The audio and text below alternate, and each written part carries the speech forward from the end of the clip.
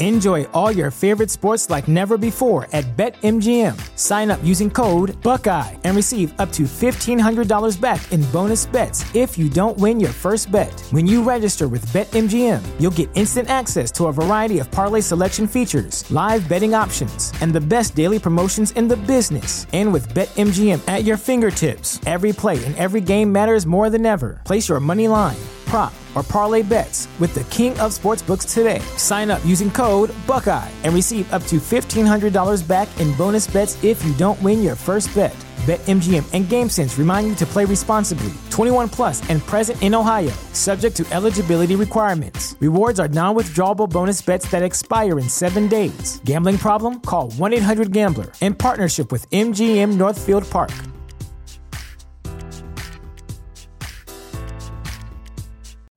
You know how to book flights and hotels. All you're missing is a tool to plan the travel experiences you'll have once you arrive. That's why you need Viator. Book guided tours, activities, excursions, and more in one place to make your trip truly unforgettable. Viator has over 300,000 travel experiences to choose from. Everything from simple tours to extreme adventures and all the niche, interesting stuff in between. So you can plan something that everyone you're traveling with will enjoy. Real traveler reviews give the inside scoop from people who've already been on the experiences you're considering. So you can plan with confidence. Free cancellation helps you plan for the unexpected. And 24/7 customer support means you can travel worry-free. Download the Viator app now and use code Viator10 for 10% off your first booking in the app. Find travel experiences for you. Do more with Viator.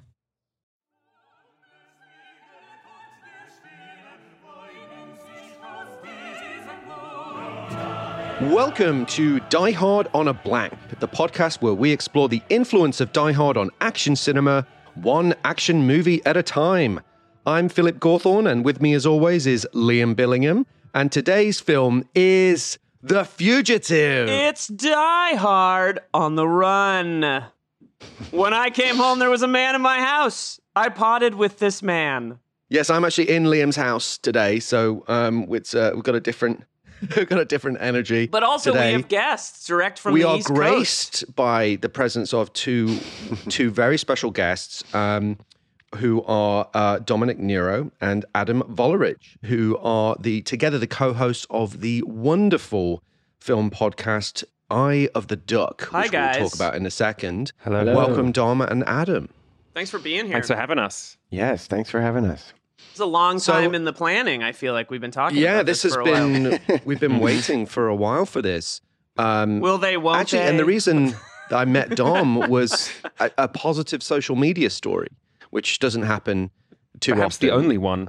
Yes, it certainly, certainly one of few. But I'm always bashing Twitter at the end of the show when we do our social media outreach stuff. And but the reason that I met They're not Dom, paying for the show anymore, unfortunately. they cut off the funding.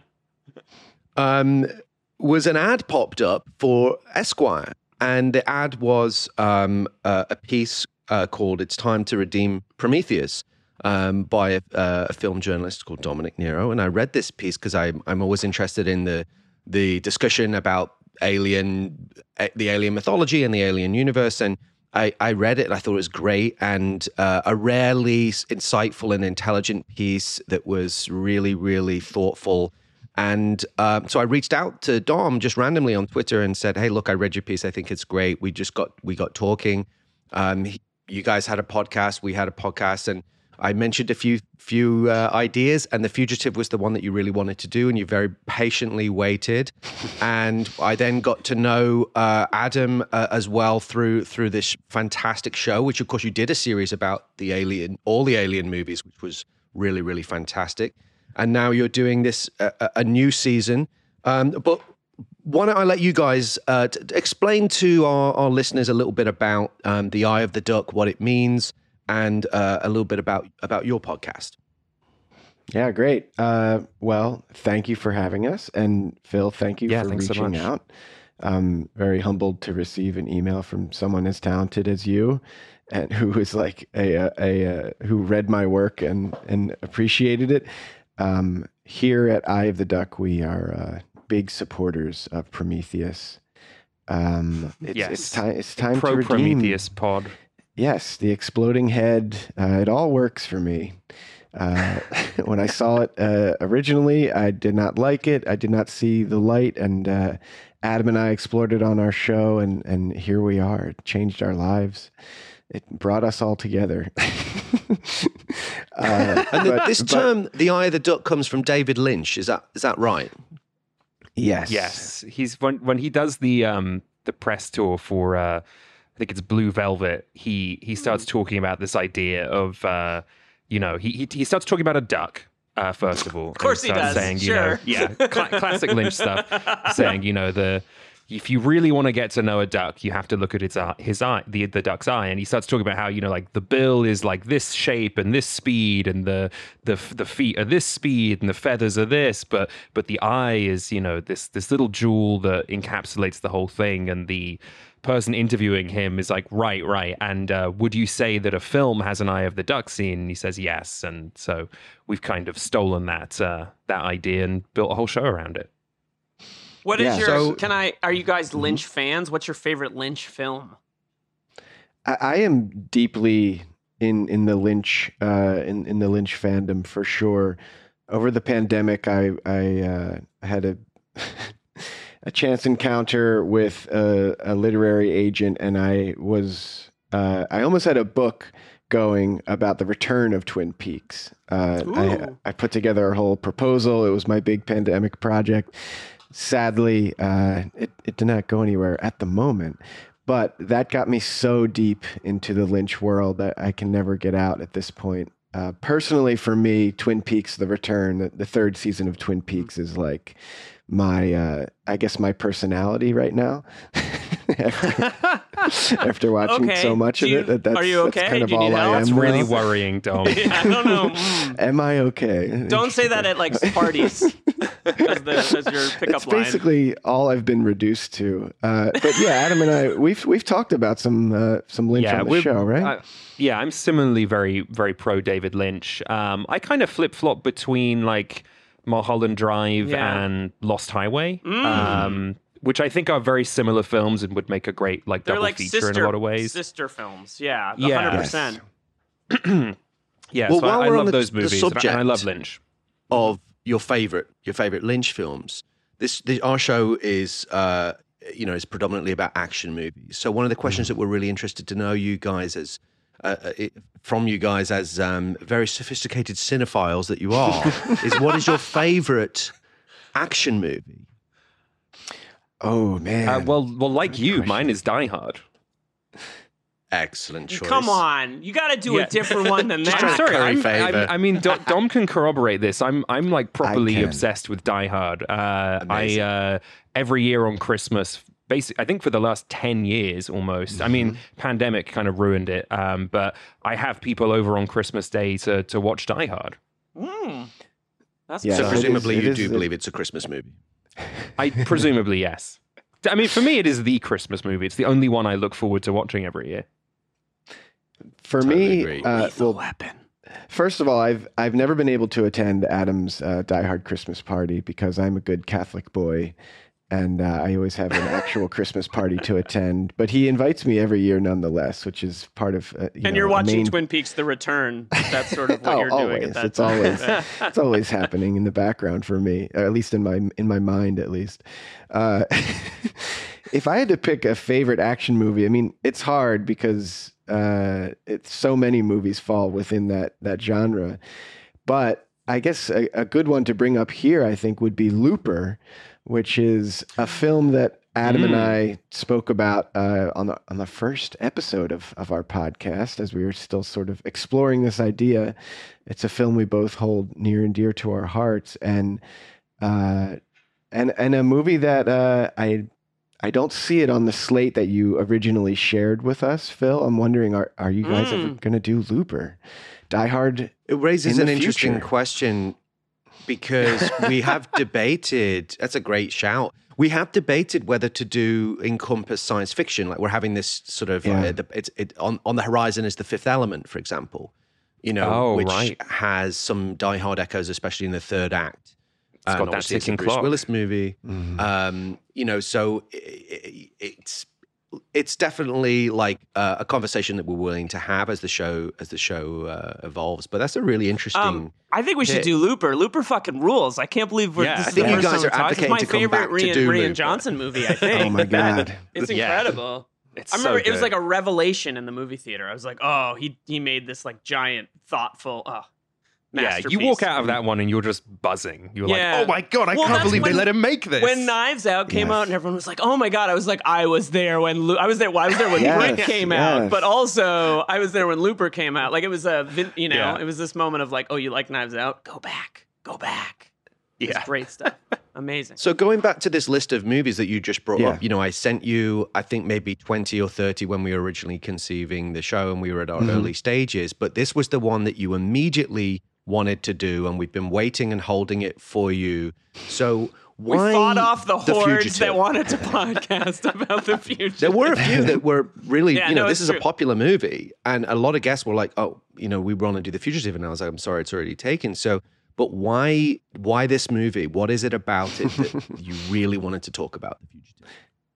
I mean, first of all, I feel like a very, very lucky person that for real, we were able to get The Fugitive and claw it away from everyone else. It is just like objectively the greatest movie ever made. That's hell yeah, unanimously, we're all in agreement. There's no better movie than this. I mean, it's a good question. I mean, it's just such a such a part of my life for some reason. Just growing up, it's like one of those movies that was always on. Like I've heard you guys talk about like dads and action movies on your show, and I was thinking about my dad, and like this is one of the movies that when it's on, my dad is like, "Oh, we gotta keep this on." I don't have like cable TV or anything here, so it's not as if Die Hard. I mean, it's not as if The Fugitive is always on in my apartment, but like anytime it comes up or anytime there's mention of it, I can't avoid it. I mean, it's The Fugitive. It's Harrison Ford versus Tommy Lee Jones. Yeah. Adam, what's your relationship with this movie? I actually watched it for the first time relatively recently. When I was sick with COVID, I went down this sort of like thriller hole, and I watched this and Air Force One as a double feature, which was just a tremendously good fucking time. Damn. It was COVID to come over to your house to do that. It was the best part of being sick with COVID. I was like, truly. So I watched those two as a double feature, and I think I also did The Pelican Brief and The Firm as a double feature the following day. Yeah. And those were all first time watches for me at the time that I did it. And I basically walked away from that week of COVID, just ruined from having COVID, but thinking, we used to be a country. Like, what happened? We used to make cinema. Like, oh my gosh. I literally had the same speech during the Hard Boiled episode that I think we had to cut out because I went too Phil, crazy. This is like literally the only speech you give. Let's be real. That's true. I do say it. It's your shtick. I do say it at noon every single day. Yeah. It's like mindfulness practice for you.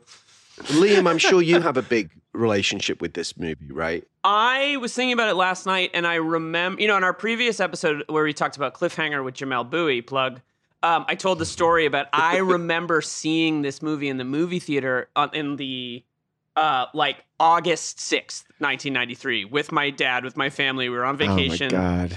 And there was a preview for Demolition Man before, and it was like no one knew what to do with Demolition Man in 1993, so the preview ended and the theater was silent, and my dad just very loudly went, "That looks like a good movie," and like the whole theater just went into hysterics. I remember seeing this. I remember having a Crystal Pepsi at the screening of this movie. Like, it's burned into my memory. We had it on VHS.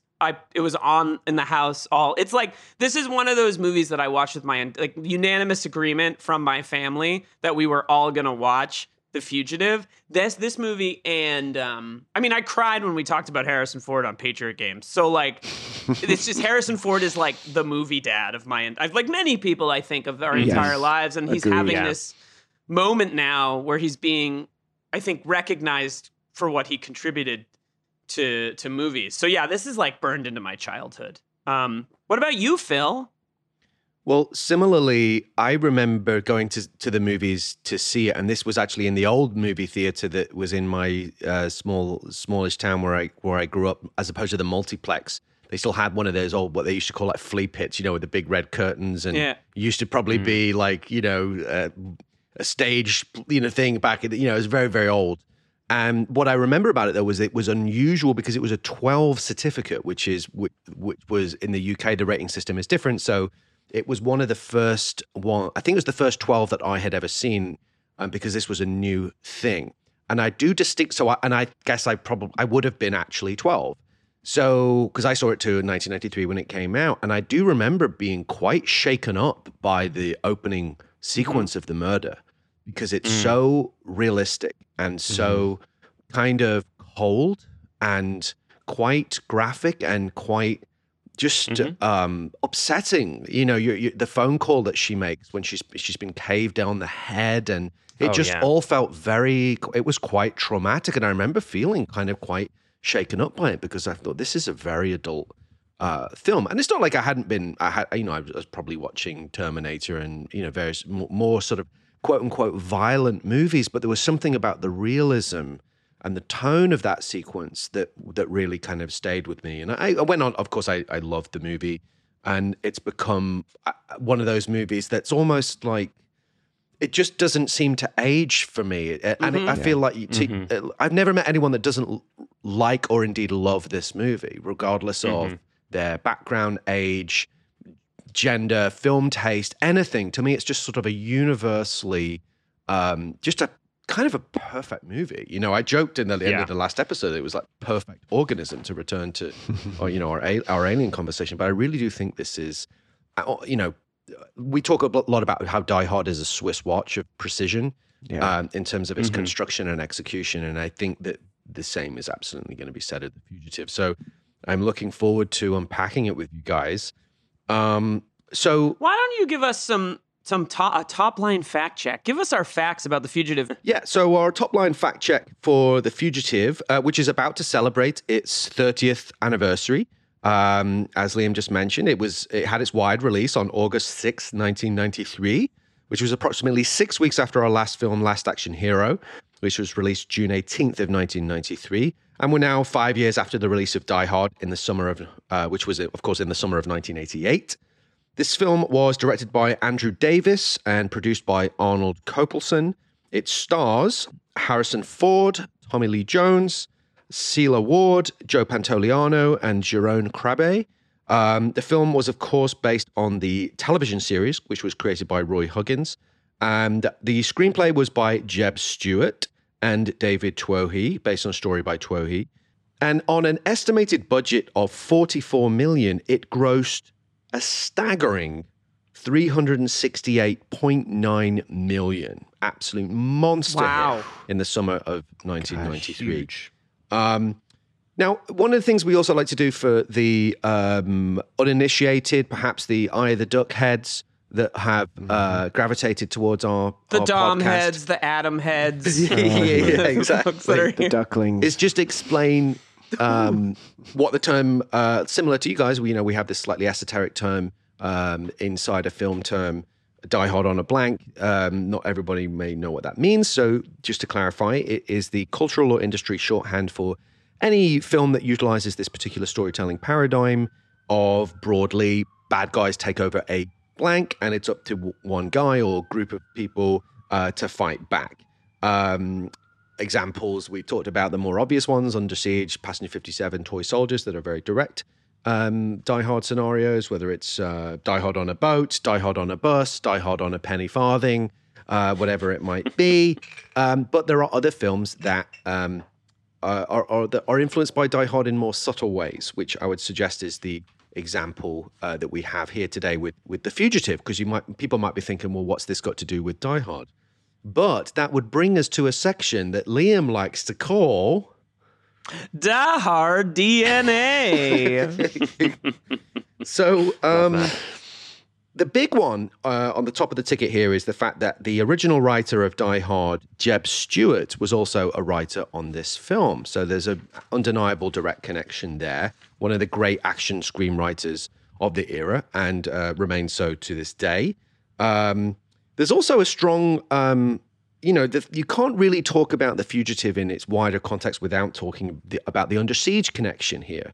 We did an episode on that. Of course, Under Siege was Die Hard on a battleship, was even called that by the critic of the LA Times, potentially even coining the Die Hard on a blank expression. Under Siege was, of course, directed by Andrew Davis, as was this film. Mm-hmm. Of course, it starred Tommy Lee Jones as the second lead. Several other actors also appear in both films. Yeah, this movie is like I appreciate that Andrew Davis seems to have like a troupe of guys from Chicago with incredible facial hair and that wear suits like my dad that just keep showing up in these movies. Like there's the two cops, they're both like stalwart Chicago actors, right? Mm-hmm. There's the guy who plays Copeland in this is one of the Eddie Bo Smith Jr. Yeah. Eddie Bo Smith Jr. Right in The Fugitive, and like just this is like a movie of faces in the same way that I think Under Siege is a movie of faces.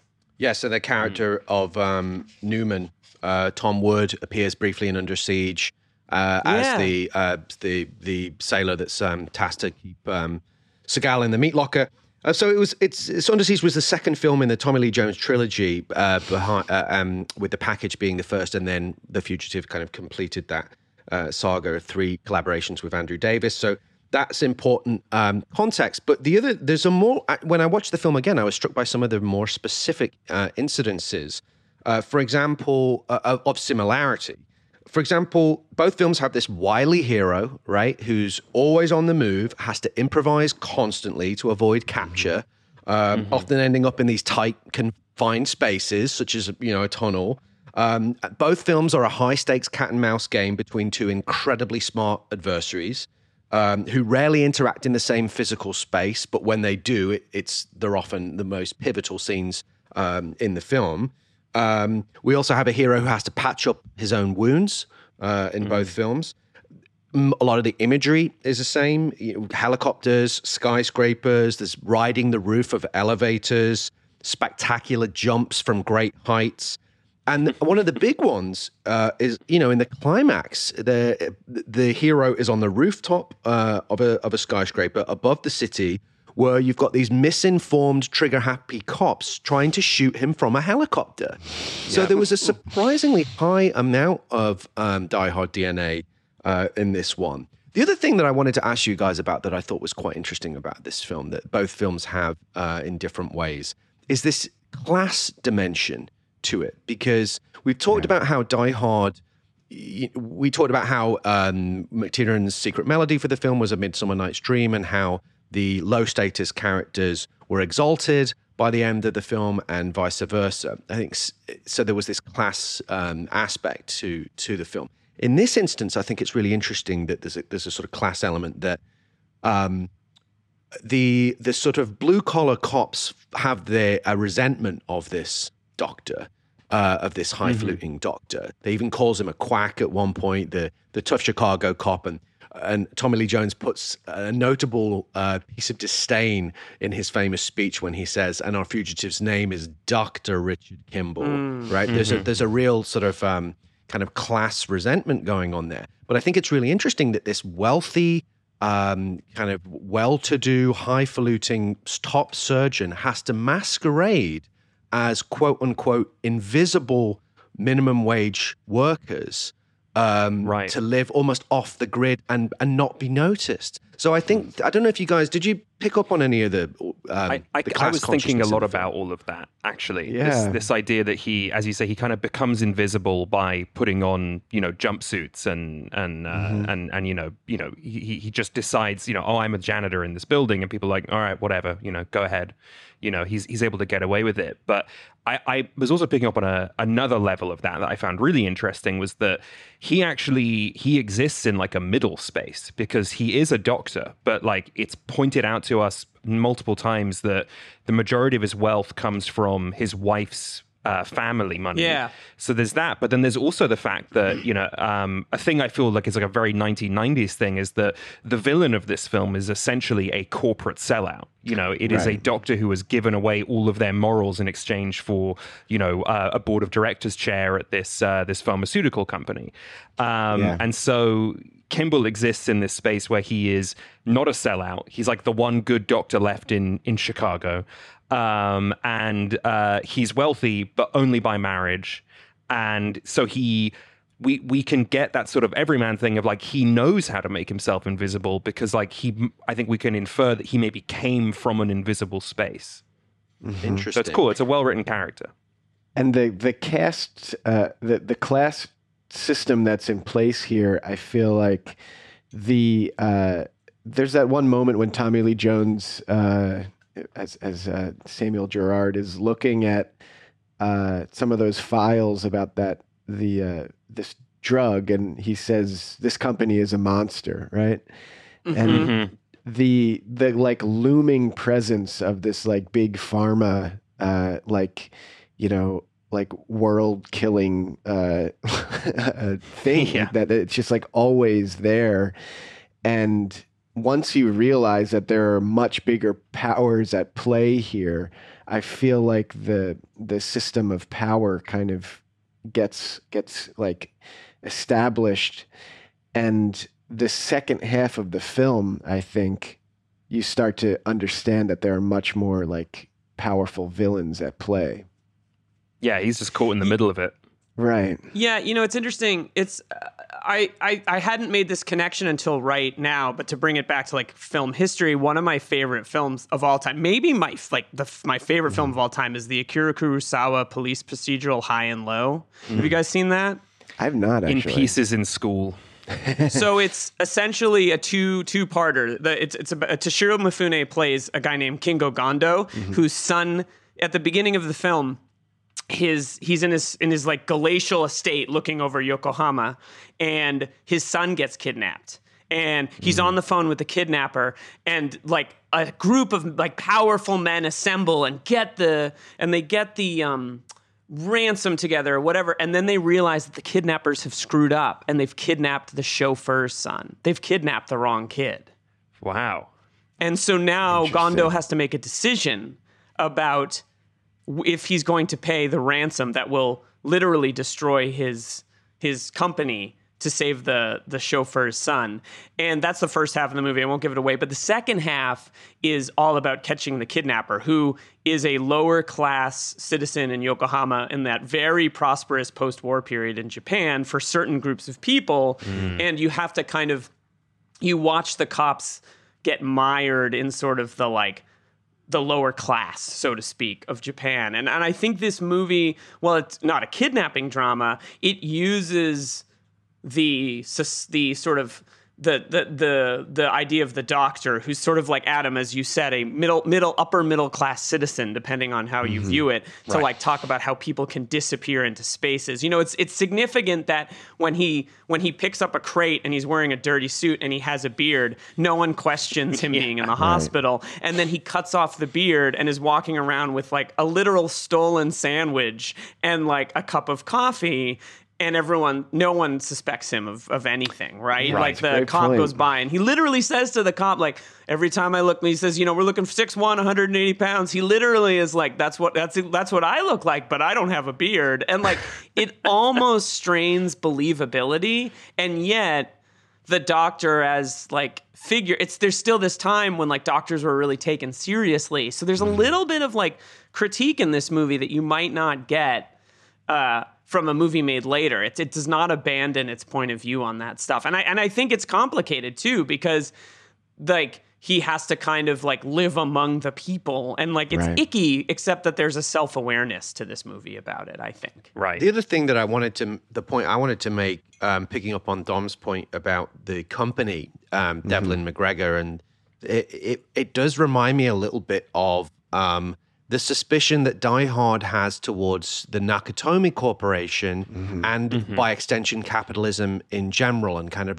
the rampant corporate greed that was accelerating around this time. So it's interesting that I hadn't quite connected those dots until Dom raised the point. And to your point, Liam, also what you were saying again, they're not kidnapping thrillers, but it's interesting that Ransom, which arguably has some Die Hard echoes, has a deep sense of class consciousness. And in fact, the class resentment is what's driving Gary Sinise character, the kidnapper. And that, of course, that's scripted by Richard Price, who, is a great writing about the sort of social ecosystem of New York City. But anyway, that a couple of thoughts that just occurred to me based on what you're saying, what you guys, well, and also raised. The kind of high class consciousness of this kind of movie, I don't think you see as much in mainstream movies these days, right? Like, the superhero has kind of replaced the resourceful, thoughtful, on the run. I mean, one of the best things about this movie, and we'll get into in this next section, is Harrison Ford's resourcefulness, right? Like his ability to pivot and make changes, and like his education and sort of like ability as a surgeon to make, split, like minute up to the second decisions is a big part of why he survives in this film, and that's one of the more interesting elements of it. But you don't see it as much now in these kinds of movies because there's not the power structures are not real power structures in many cases. They're like, a guy who can snap his fingers and kill half the population or whatever the case is. Like, it's just evolved away from that. And I in some ways, I think we're poorer. Well, both sides are. We used to be a country, et cetera, et cetera. Both sides are hiding in plain sight, actually. The villains are hiding in plain sight as this corporate entity and this sort of pharma company, and he's on the board and doing a speech and but also Kimball is hiding in plain sight, like in those moments that you said where he's pretending to be a doctor in the hospital or pretending to be a janitor and so forth. Shall we move on to our next to the section labeled Anatomy of an Action Movie, a section that Speaking of Phil's surgeons, own design, where he lists the tenets. We live in the Twilight world.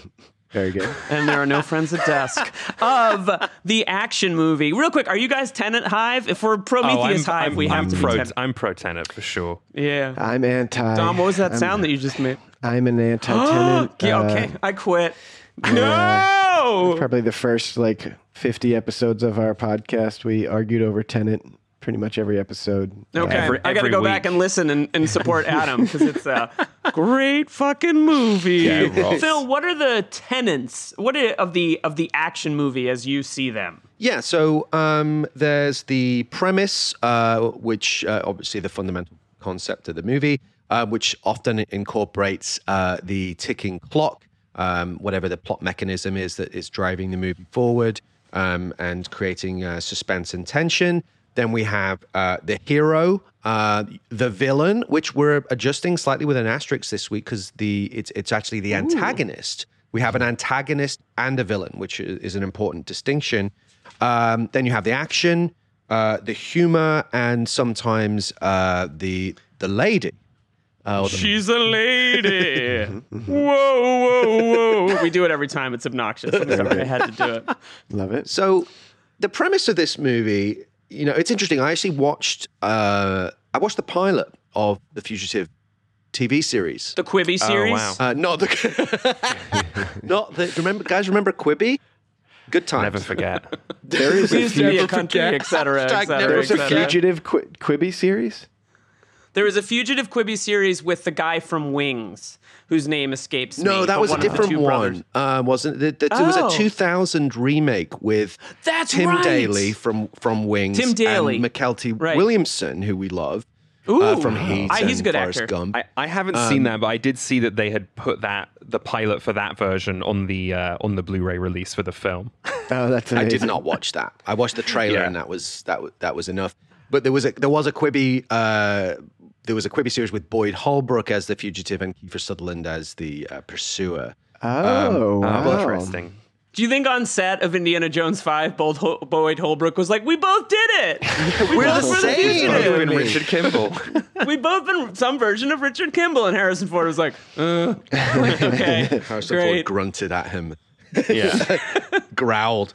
Yeah. So Dad mad at me? It's interesting watching. So I watched the pilot of the original 60s television series. Has anyone seen it? Have you guys? I have not. watched it. I have seen it years about ago. it.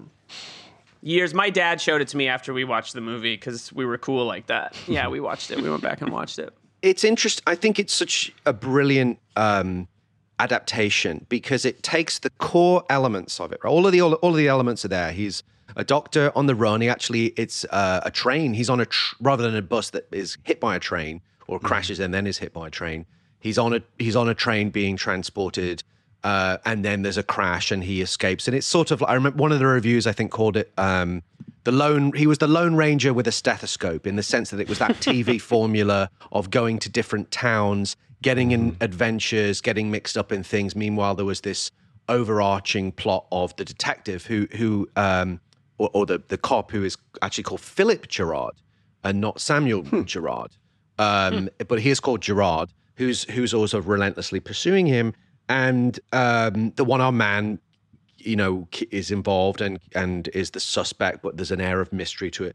But it really, something that I deal with a lot is the challenge of adaptation when you're adapting the god-awful phrase IP. What do you keep and what do you discard? Right. How do you stay true to the spirit of something, the essence of something, but bring it, contemporize it or make it fresh or whatnot? And it's not only is this film just amazing in its own right, but as an adaptation, it takes all of those key elements, the fundamentals of it, the fundamentals of the conflict, and the fact that he essentially is a kind, compassionate man, Richard Kimball, goes out of his way to help people. We'll talk about that when we get to the hero section. But anyway, the premise is obviously based on the TV series. It retained those core elements, which is after being wrongly convicted for the murder of his wife, top Chicago surgeon Dr. Richard Kimball escapes during a prison transfer and attempts to solve the murder while being relentlessly pursued by a team of cops, led by the dogged, indefatigable U.S. Marshal Samuel Gerard. And the ticking clock, I would suggest, is genius, which is, can Richard Kimball avoid capture long enough to solve the murder of his wife? I mean, it's great. Home run, just clean conflict. Brilliant. I mean, Dom said something earlier about this being the perfect movie, but I have a very specific question, which is this the perfectly edited movie ever made? And, one thing we didn't get into when we were talking about, sort of the top line fact check, this movie, I don't know if you guys know this movie went into production 9 months before it came out. I saw that. I took a quick browse of the Wikipedia and saw that it had type production and type post, and that they apparently had post was like 4 weeks. Yeah, and they had 7 editing suites running simultaneously to get it done. That is, I think it was greenlit, crazy. And it was like, if you can get it out this August, and I think it was like February or March. And the film lists 3 editors, which is like unheard of. And in our previous episode, Last Action Hero had a similarly insane post-production window, 3.5 weeks, which if you've seen that movie is absolutely nuts. But this movie is the almost opposite, where you have to wonder if and I bring this back to the editing, the breathlessness of that this movie operates in, and its 2 hour and 10-minute runtime. You almost have to wonder if the editors were like inspired by the fact that they were like, okay, we have to cut. 7 edit suites. Can you imagine 7 edit suites running simultaneously, cutting this movie? It just, and you can feel it. You can feel it in that you enter into scenes. There's a great moment when they're interrogating Kimball, and it cuts to the guys behind the glass and that smarmy piece of shit dude who's like, book 'em. Yeah. But they cut back into the room, and you see the shot of Ford, and he knows that he's a suspect now. And you don't see any of that happen, but it's in what I would describe as Harrison Ford's maybe most wrenching performance. He's absolutely incredible. But you can just feel that, like, they were like, let's get through this. Let's make this movie with the same breathlessness that it needs to survive with. And I think that's so beautifully reflected in how this movie is cut. It is like no fat, unbelievably cut. Yeah. I was very struck by that in the first act. Yeah. Just the way it moves so quickly through all of it, and then it like parcels out how it chooses to reveal what happened in the murder. Like, it's not until like halfway through the film that you really fully understand like what happened to Richard Kimball's wife, which I think is cool because it also gives you, even though you trust Harrison Ford and you believe him to be innocent, it does give it a little bit of an edge to him of sort of just like, well, what else is going on here? Like, is he even a good husband? Like, why did, did he have some kind of like role in this, even if he didn't kill her, you know? So it's really well done. And the way they kind of climax that with, you have the classic sort of like dead wife dream where it's like, you know, gorgeous woman floating around in the white sheets. Yeah. And the dream of the dream flashback is interrupted by the nightmare of Sykes coming in and actually doing the murder. It's a horrifying subversion, but it works so well. Yeah, it is. Yeah, it's just so perfectly structured, and you feel like they trimmed a lot, and the editing really, I mean, it's the classic cliche, but it's so true that the editing clearly made this movie. As like even the opening where it flashes between her murder and them in the car together, and it's actually a flashback from when he's sitting in the interrogation room. Like, I don't think we realize, but that feels, even for that period, very sophisticated for like a mainstream action movie. Like they really, I think you see that a lot more. Memento even feels like it was probably inspired by this movie in terms of like structural and formal challenge, especially in those open 11. I mean, I think that the other thing is, go ahead, Dom. It's a, as much as it is a feat of editing, I think what really stunned me this time watching it as an adult, I mean, I don't know the last time I saw this. It's really a feat of writing, I think. But the special thing about this movie is that it's not, you can watch it and enjoy it for what it is. And then you can watch it as an adult and see that like, oh, there's actually something like way deeper and profound happening here in the script, that it's so tightly wound that not only is it this man trying to escape, but like as it enters that second half, it's this like genius thing where they're also both sides are trying to solve the murder, and they have to come together at this very specific point for it all to coalesce. And like, you know, as someone who dabbles in screenwriting and you know, as someone who writes myself, like I can imagine the amount of thought and like finesse that had to go into like winding that up so intricately that like you guys like talked about Tenet earlier. Like Tenet is a movie that like it baffles the audience. There's a lot going on. It's a complicated movie. It's baffling. Whether or not it's really good, that's a different argument. But this movie also is like, to me, like pretty baffling in how intricately this story is told. But it doesn't have that Tenet problem to me that like, it on the surface, like I can still just enjoy this for what it is. Yeah. And it doesn't like beat me over the head with how complicated it is. It's never confusing. That's what I'm trying to say. Even though it's complex, which is a real balance. That's got to be really hard to do, right? Well, it's as you said, it's genius the way that the premise evolves, because Richard Kimball is leaving the breadcrumbs for Tommy Lee Jones to do the investigating. He's solved there, so it's like being concurrently solved. Right. That is very, very sophisticated, like mystery plot, you know, writing. But the film never feels sedate. It's always at 100 miles an hour. So you're doing like a complex, interlaced, multifaceted procedural murder mystery plot.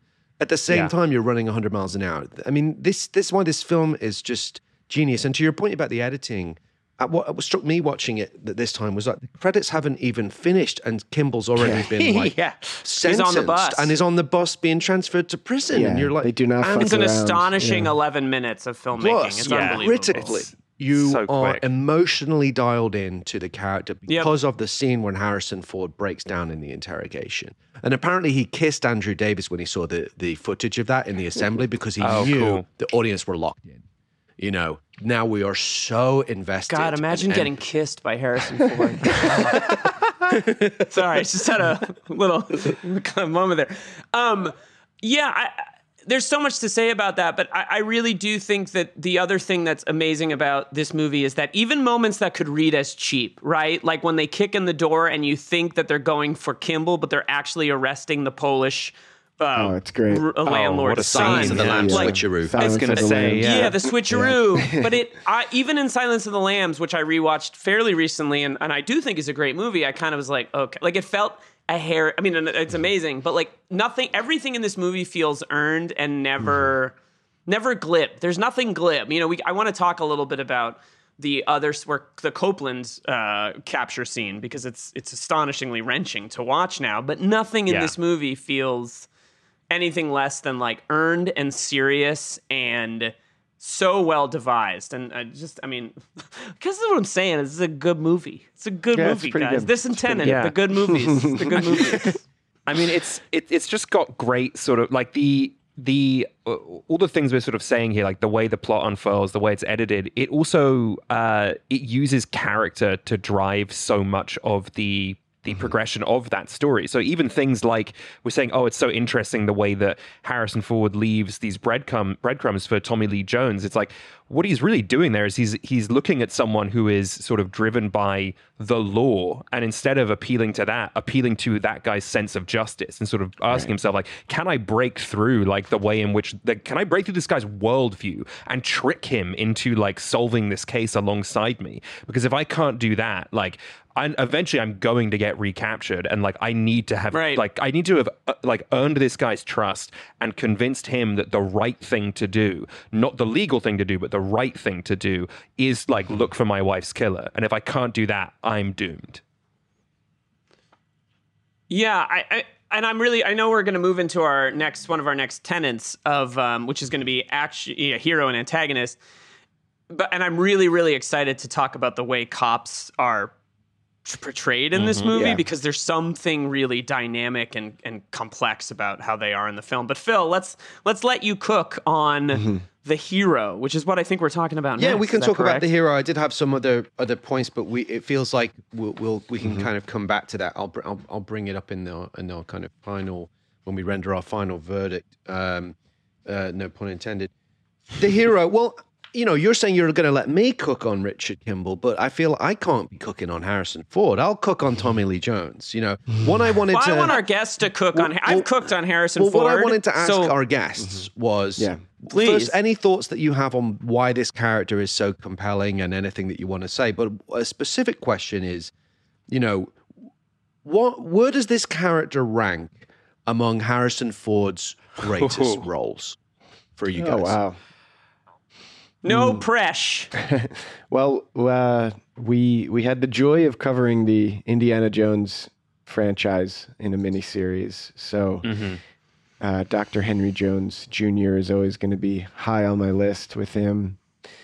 I mean, there's something to this beard era of Harrison Ford that is so very, handsome. very good. Oh my God. Including his appearance in the Young Indiana Jones Chronicles with this beard during production of this film.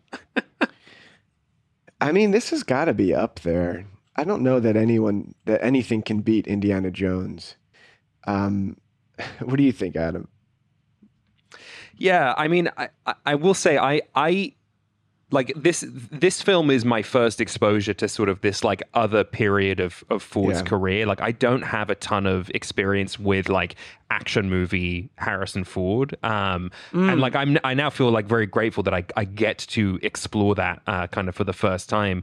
But I think this is an amazing performance. You know, we were talking about that first act, and like for me, like the moment where you cut to him in the trial while we're hearing and also seeing the 911 phone call. Like, he's doing so much with just, you know, like micro, you know, movements of his face, where like this is the kind of thing where you're watching the performance and you realize like this movie only really works with a true movie star of this caliber in this role, and like Ford is the guy for it.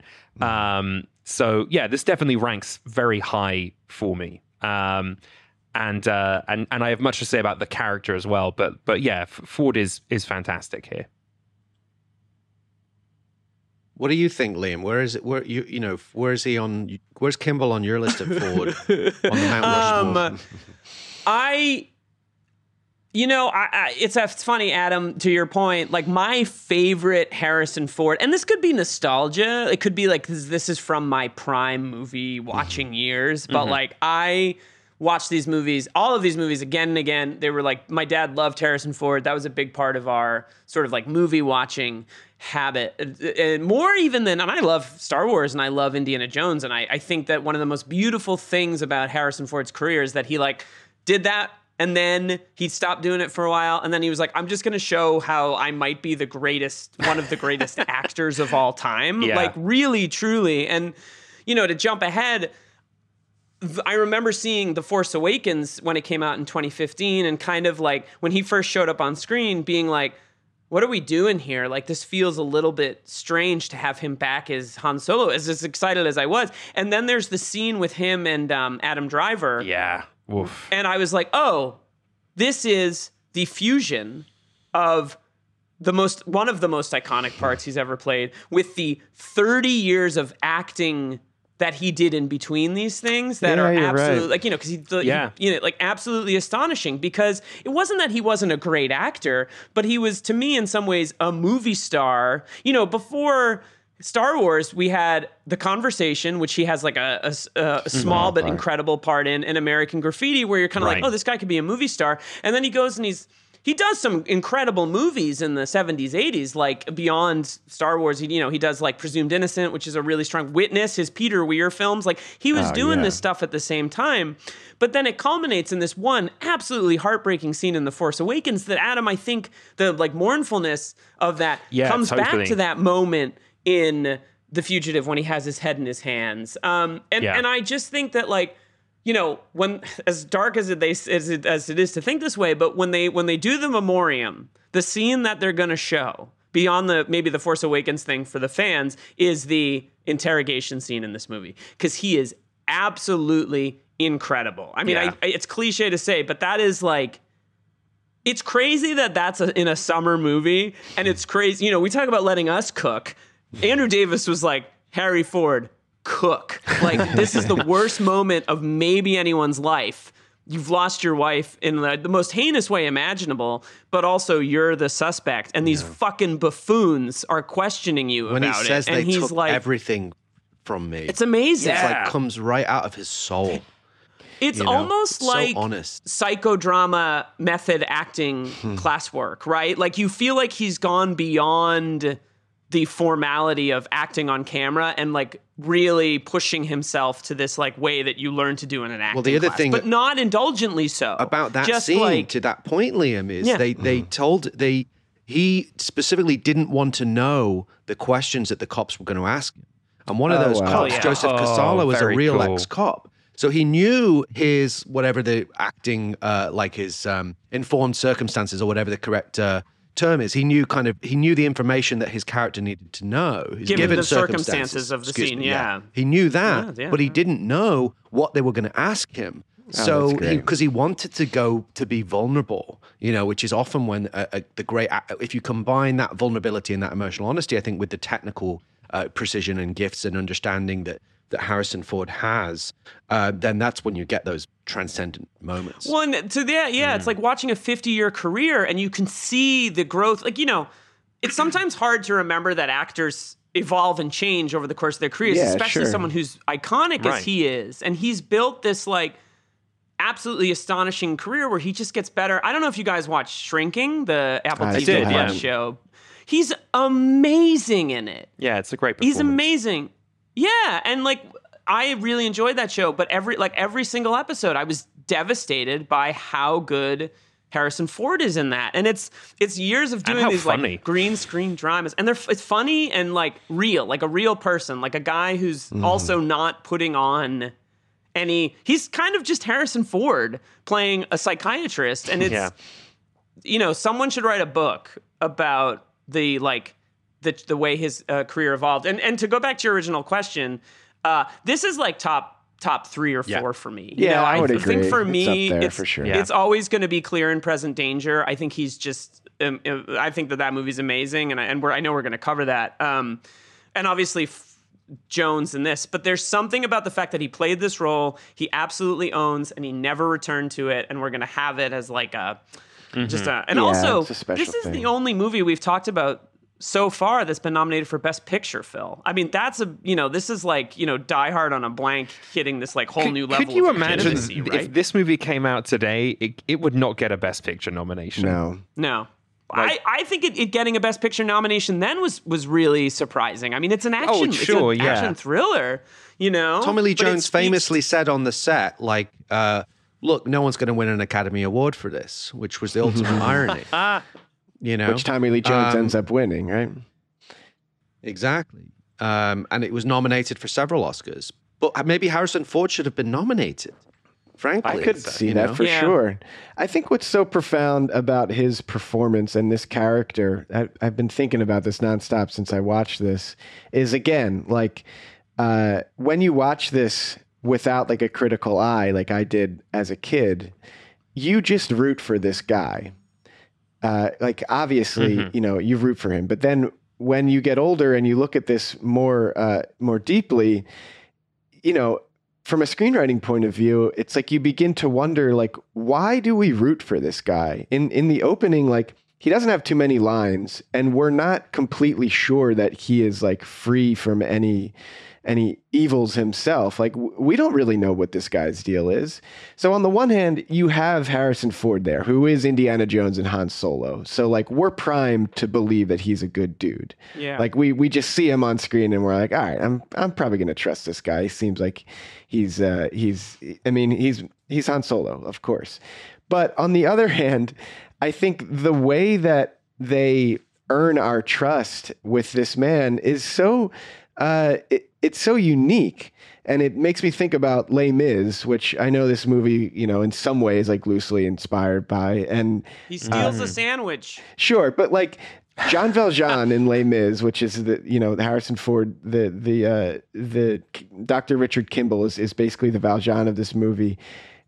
Unique and maybe even different than what you guys talk about normally with Die Hard, in that like Jean Valjean doesn't really have like faults. Like he's not like, he doesn't have a dark history per se. He's not like a shitty guy. Everything he does is like virtuous. And in this case, Richard Kimball, even more so. Richard Kimball doesn't steal a loaf of bread. Like he doesn't commit any crimes. Every step of the way, I feel like they do this really, really smart thing in that, like, despite him not having faults, he's helping people. Like he's saving these children. Yeah. He tries to save that man on the train. So they earn. Like, so we have Ford, who we're already primed to love and support as a good guy. And then we have him, doing these virtuous things that he doesn't need to be doing. Well, it's save the cat, right? He keeps saving the cat over and over and over again. Yeah, so he doesn't need to talk. Like, we don't really need to know anything about him. I know just from that he didn't kill his wife. Right. Yeah, it's so smart. And it has that sort of, again, this is Die Hard on a blank, right? It has that Die Hard thing of like, he's the perfect guy for this exact thing to have happened to. Like he solves this murder because he understands, like, okay, that guy had a prosthetic arm. That means this, this, and this. And he just gets his book on like prosthesis and like he figures the whole thing out. Like it's an undercover cop is in the building when it's taken hostage. Yes, and physician, heal thyself. You're a Catholic, Dom. You'll appreciate that, right? Well, he heals. He's a doctor, so he's capable of. He can, he knows how to jump off and not die. He knows like what the physical limitations of his body. He fixes his own wounds. He infiltrates the hospital in ways where he knows where the security might be lax or what the security protocols are. And yet he never loses his compassion as a physician and continue, because that is who he is. That's what's in his soul, to help people, to heal people. This is one of the greatest characters. And just that perfect combination, because Harrison Ford always comes across as heroic, intelligent, compassionate, and tough. And that is what this character is. Well, to that point, one of his unheralded performances is in What Lies Beneath, where the whole time you're like, there's no way Harrison Ford's the bad guy. I've only seen that film once, and I remember watching it and being like, wait, no. Yeah. No. Like, I really had this, like, big reaction. What is Harry? Like, I just had this huge It feels like a weird betrayal. He's not supposed to be the bad guy. And apparently he, like, called Robert Zemeckis and was like, I want this part. Like, I want to be the bad guy. He's fun as a bad guy, too. Yeah. You know? Yeah. In Cowboys and Aliens, really which is like not the greatest movie, but he's a lot of fun as the bad guy in that. Not the worst movie, my dude. Cowboys and Aliens. What? I love that movie. It's really? bad. It's bad. I've always wanted to see it. Oh, I saw it. It's fun. I wandered into it after literally walked out of a screening of Captain America and just being like, Cowboys and Aliens. Hell yeah, let's go. And I walked into the movie theater and you know what? Fun time. You know, Daniel Craig, Harrison Ford in a bizarre... Calm down. It's worth watching, but you should check it out.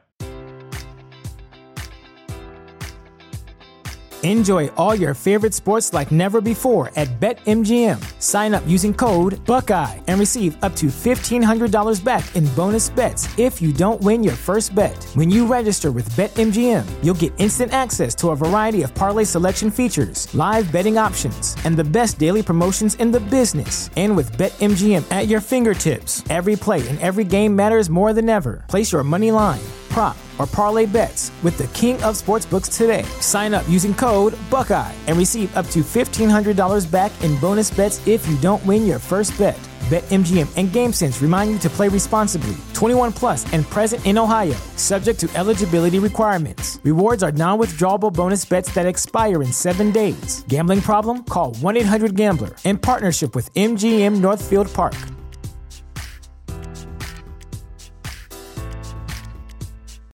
You know how to book flights and hotels. All you're missing is a tool to plan the travel experiences you'll have once you arrive. That's why you need Viator. Book guided tours, activities, excursions, and more in one place to make your trip truly unforgettable. Viator has over 300,000 travel experiences to choose from. Everything from simple tours to extreme adventures and all the niche, interesting stuff in between. So you can plan something that everyone you're traveling with will enjoy. Real traveler reviews give the inside scoop from people who've already been on the experiences you're considering. So you can plan with confidence. Free cancellation helps you plan for the unexpected. And 24/7 customer support means you can travel worry-free. Download the Viator app now and use code Viator10 for 10% off your first booking in the app. Find travel experiences for you. Do more with Viator. Support for this podcast and the following message come from Corient. Corient provides wealth management services centered around you. They focus on exceeding your expectations and simplifying your life. Corient has been helping high achievers just like you enjoy their lives more fully, preserve their wealth, and provide for the people, causes, and communities they care about. As one of the largest integrated fee-only registered investment advisors in the U.S., Corient has deeply experienced teams in 23 strategic locations. Corient has extensive knowledge spanning the full spectrum of planning, investing, lending, and money management disciplines. Leverage Corient's exclusive network of experts to craft custom solutions designed to help you reach your financial goals, no matter how complex they may be. Real wealth requires real solutions. For more information, connect with a wealth advisor today at Corient.com. That's Corient.com. Corient.com. Well, while we're talking about villainy, shall we talk about the distinction between the antagonist and the villains in this film? Let's do it. Mm-hmm. Oh boy! So Tommy Lee Jones as Marshal Sam Gerard. I've got to cook, Phil. Cook. Okay. Cook. Do I have the license? Okay. You have the cook. All right. I fucking love Tommy Lee Jones. He's one of my all-time favorite movie stars, and this is when it all started. And I remember, and I think it was Jurassic Park. I think because I was watching, or we talked in our previous episode, I remember that vividly, going to see Jurassic Park with my dad. And the trailer, at some point, some movie, I think it was that, the trailer for this movie came up, right? And it was like those titles. The beautiful blue titles, Harrison Ford, and then equal billing Jung, Tommy Lee Jones. And he does the speech, which I have on the back of my T-shirt right now. And I swear to you, it was like a movie star is born, right? I didn't know who Tommy Lee Jones was at this point, right? And I suspect that maybe not that many casual movie fans would have also have known, but suddenly he was put next to Harrison Ford. They have like equal billing in the movie, I think pre the main credit. Which Harrison Ford doesn't share credit with too many people because he's too higher level. But you knew when he did that speech, similar to the story that you're saying, Liam. He does the speech in the trailer, the farmhouse, outhouse, hen house, that whole speech, and you could feel the electricity in the theater. That people were like, "Who is this? What is this movie? Inject it into my soul for the next 40 years." We are in. And his career is a really interesting example. It gives me a lot of I think it'll give hope for people that when you get that kind of late career turbo boost, that changes, he was like the 18-year 50, 52 something like that. He was like the 20-year overnight sensation, basically. I had this thought while watching the film. He bursts into frame and he's just so powerful immediately, and you buy it, and he's so confident, and it's just it's a killer performance. And I was just thinking, I was like, man, he's not a young man in this. And then my next thought was, there's still hope for me. Yeah, exactly. Adam, you're doing great, bud. You like Tenet. It's all good, dude. We can all take hope from the fact that some people get it, their big break at in their 20s or whatever, but for Tommy Lee Jones, and actually Alan Rickman to some extent was also a bit of a late bloomer. Same thing. But he'd been in movies going back to a movie that I love, Rolling Thunder, which is Coal late Miner's 70s. Coal Miner's Daughter, Executioner's Song, a movie I love called Stormy Monday, which is a Mike Figgis movie set in Newcastle in the late 80s, and he plays an American businessman who's sort of sinister. It's a really awesome movie. He'd been doing great work, and of course he'd been Oscar nominated for JFK just 2 years prior, and so God, he's so good in JFK. Wow. Holy shit! So which was a very emerge. Tommy Lee Jones performance, right? It's interesting because rewatching this last night, I was like, this guy is a prick. You know what I mean? And I'm not saying that he's a prick. But the movie does this really smart thing. Watching this movie now, I think there's a little bit of queasiness about the idea of the cop as the good guy in some ways. But what the movie does is it creates this incredible distinction between him and the kind of the Chicago face cops that David Davis does. They're suspicious. They're not it's not that they're dumb, but they're not portrayed as particularly bright. They sort of seem reactionary. They don't trust, Ford. And I think a lot of those characteristics are true of Gerard in this. But he's kind of kind of a Michael Mann character in that he's I'm here to do my job, to be professional. Right. I'm detached. I am not I don't care. I don't care, but I'm going to pursue you to the ends of the earth, but I'm going to be kind of smarmy and cynical and well, shit, Sheriff, I don't want to do that, so I guess I'll just take over your investigation. It's he mirrors incredible. Yeah, he mirrors that sort of middle space that Kimball exists in a similar sort of way where yes, you see the distinction. You see the local cops. You see the sheriff, and then you have the marshals. And it's well, what even is a marshal? It's not really a cop. It's a person that finds these people that are on the run. It's just this very specific, specialized thing. So again, he can play in these different spaces, and sure, he's got a gun and a badge, but we don't. The film again makes very strong efforts not to lump him in with everyone else in the same way that Kimball is in none of those photographs of the docs that have gone on the fishing trip and that are comfortable wearing tuxedos, which makes them a perfect, protagonist antagonist.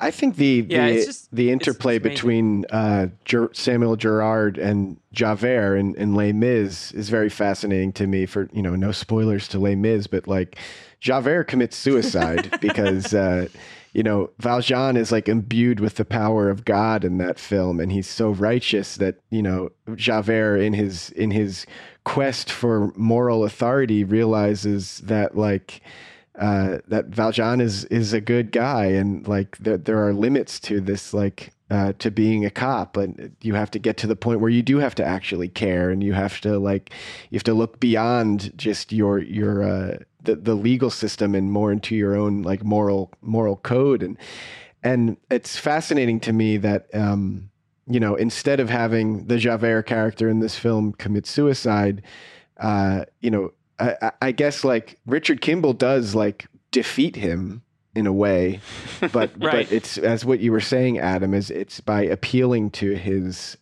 sense of justice and proving to him that if you want to truly be a good cop, then you have to actually look at what happened in this case, and right.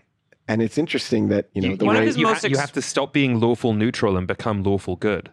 Yeah. And Javert one of the moments just to tie that off, Javert in Les Mis, it's fascinating that in that work, he jumps into a sewer to commit suicide, and in this one, Richard Kimball jumps into the sewer, and Tommy Lee Jones looks down, and he's like, "I'm not doing that. Fuck that." We gotta go. Well, and to contrast the "I don't care" moment, right? Yeah, I don't care. Mm-hmm. Later in the film, when Ford says to him, they did it. They killed Helen because of the drug. He says, "I know it, Richard. I know it." And it's one of the more expressive, emotionally expressive moments from Tommy Lee Jones in the entire film, because he's gone on this journey, right? And it's not that he's I'm a changed man at the end, but he's allowed for the fact that the nuance of I'm no longer just a black and white, right? Pursuing a mouse kind of thing. Yeah, right. Yeah, it's more nuanced. He's not a government automaton anymore. He's Samuel Gerard, the human being, as well as just the U.S. Marshal who is an extension of government apparatus in the fugitive apprehension business, which is essentially what he is. But I also think you're totally right about the Les Miserables thing as well. And Andrew Davis is on the record specifically talking about that as a direct influence. But I also think it works on the level unconsciously of the Western. Again, Tommy Lee Jones feels like a guy, even though he's actually a Harvard literature grad and is a total intellectual, but was also on the Harvard football team and was a jock. Al Gore's roommate. Has a fascinating, there's an amazing documentary about that called When Harvard Beat Yale, and there was all these crazy famous figures that were involved in this legendary football game where they came back and scored 16 points in the last minute or something. Oh my God. So Tommy Lee Jones, who he is as a person, isn't necessarily how he reads on screen, but he does look and sound like someone that could have been around in the 1700s or the 1800s in the Old West, lassoing people, in that classic, the bounty hunter, and going after the outlaw, going after the fugitive. So there are those sort of echoes underneath this as well, reverberating, which just make for such a you like both of them. Tommy Lee Jones is a little bit, he's kind of a hard bastard, but because he's so charming and charismatic, you kind of love him too. And it just makes it so entertaining to watch. And he's so good at his job. And as I always said about Die Hard, yes, right. So that's it's always attractive when someone is just a fucking expert. Yeah. And when they're smart. People when doing their jobs. The hero and the villain, as in Die Hard, are equally smart. And it's just, it's kind of a throwback to Narrow Margin, Phil. Sorry? Right? It has a narrow margin. It has a throwback to Narrow Margin a little bit, right? And that it's just two professionals who respect each other, kind of in the going same, about their doing their thing, cat and mouse kind of style. But we also do see dimension to him, and I love that moment, which is, as you said, with the moment when he shoots Copeland, is kind of complex and has a different sort of feel to it nowadays. Yeah. But the moment afterwards, when he is in the process of, Copeland, to be fair, does pull a gun on the cop and take him hostage, right? It's horrible. Obviously, we know why this feels uncomfortable to watch now to some extent. But within the context of the scene, he is pulling a gun on a fellow U.S. Marshal whose life is in peril, and he could kill him, right? Just to play devil's advocate. And he ends up shooting Copeland. point blank range. It's horrible. It's violent. We don't know. It's hard to say whether it's justifiable or not, whether it's righteous or not. Puts his subordinate at risk. He's just like, I'm willing to kill my coworker if it gets the job done because I don't bargain. And that's a real stance to take. That's like you can't come back from that. It shows like it's frightening and disturbing because it shows the lengths that this guy will go to quote unquote get his man to get the job done. That happens and you're like, oh my God, Kimball is fucked. it's really intimidating and scary, and it does kind of complicate our feelings towards the character. But then you see in the aftermath that interesting scene where, he pulls Newman aside and he whispers in their ear with that incredible line where he's saying, because his hearing's damaged, and he says, can you hear me? Yes, I don't bargain. And but he also puts a coat over him afterwards. Mm-hmm. He calls them his kids. He's paternalistic to these people, So that just shows that little bit, those little touches that are instead of him just being a bastard who's just a hard-nosed, I'll shoot anyone, I don't give a fuck, I'll get the job done, I'll put my own people in danger if I need to, whatever. But he puts because it's obviously freezing cold there. He puts a jacket over him in a very paternal way. And those little touches just round out this character so you realize there's more to him than just the hard-nosed government functionary who's in morally grey waters sometimes. I wish they'd made a sequel so we could explore the characters more. Alas, that film doesn't exist, unfortunately. Sad. What about the rest of that squad, though? I mean, what an ensemble. Right? Joey Pants is Cosmo Renfro. Yeah. Why are you getting mad at me? Why are you yelling at me? He's so good. They're He's so good. Great Everyone's gang. great. It's great. Yeah. Great little squad. So much fun. Squad goals. Squad goals, for sure. For real. Just like this group of guys. Yeah. Good times. Good gang. So, but now we're talking about Tommy Lee Jones as the antagonist, but he's not actually the villain. Right. The villain, the real villain, is Jerome Crabbe as Dr. Charles Nichols. Now, and I wondered, first of all, I think quite an interesting character, quite Gruber-esque, I would say, in some respects, like sophisticated, charming, seductive European villain. Obviously, he was actually, a lot of people will know he was actually recast at the last minute because our friend from Hunt for Red October, Richard Jordan, sadly fell ill with a brain tumor and ended up passing away. So he was ill and had actually shot some scenes, and they had to recast Jerome Crabbe for the part of Dr. Charles Nichols. Are there any Jerome Crabbe heads in the house? Are you guys I know nothing about this Dutch? man. Okay. I mean, I'm a Verhoeven guy. Right, you know this. So yeah, I'm a huge... But I'm going to be honest. I wish it was Richard Jordan in the part. I think if there's a weak link in this movie... It's Jerome Crabbe. And it might be a function of like the fact that he is the villain. No, maybe not weak link is the word, but I just find I never for 1 second think this guy is anything but smarmy. Like at no point am I like, oh yeah, they're really friends. Like, and I don't know why that is, right? But I at no point because you hate Europeans. Thanks for the loaner. It's just because I hate Europeans. It's my deep-seated hatred for those Dutch bastards. Haters. No. I don't know.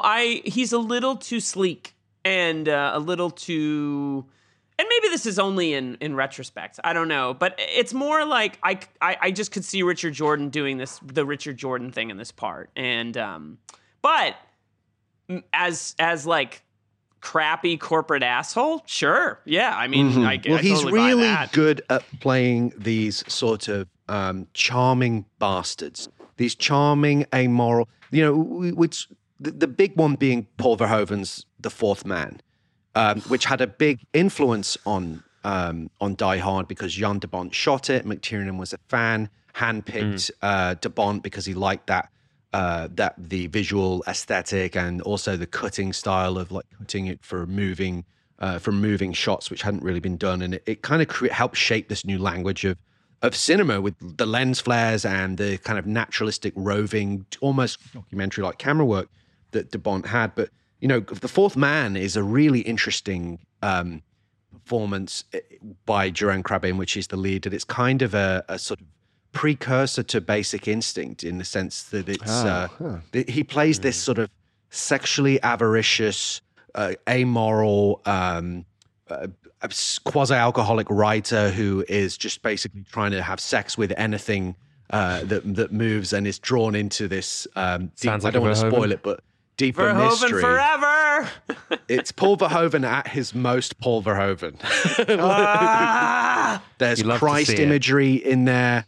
That the greatest there ever was. Yeah, oh my God, it's so good. It's very transgressive, and he is magnetic in the film. So I think he's a great actor. I think he's great in this. I do take your point that I think, especially an American audience hears a European accent, and subconsciously they are always, I think, villain. Well, don't forget he was in the Bond film. He was in Living Daylights. But he also played a slippery, duplicitous bastard in Living Daylights. Slippery European. I think that's true. But I mean, he's a great actor, but it just never quite clicks for me personally. But I'm not like, it's still a perfect. I think he's really, movie. I think he's really good. And I remember, my naivety, I remember being tricked when I saw it the first time because he's so kind to Kimball when he bumps into him in the car.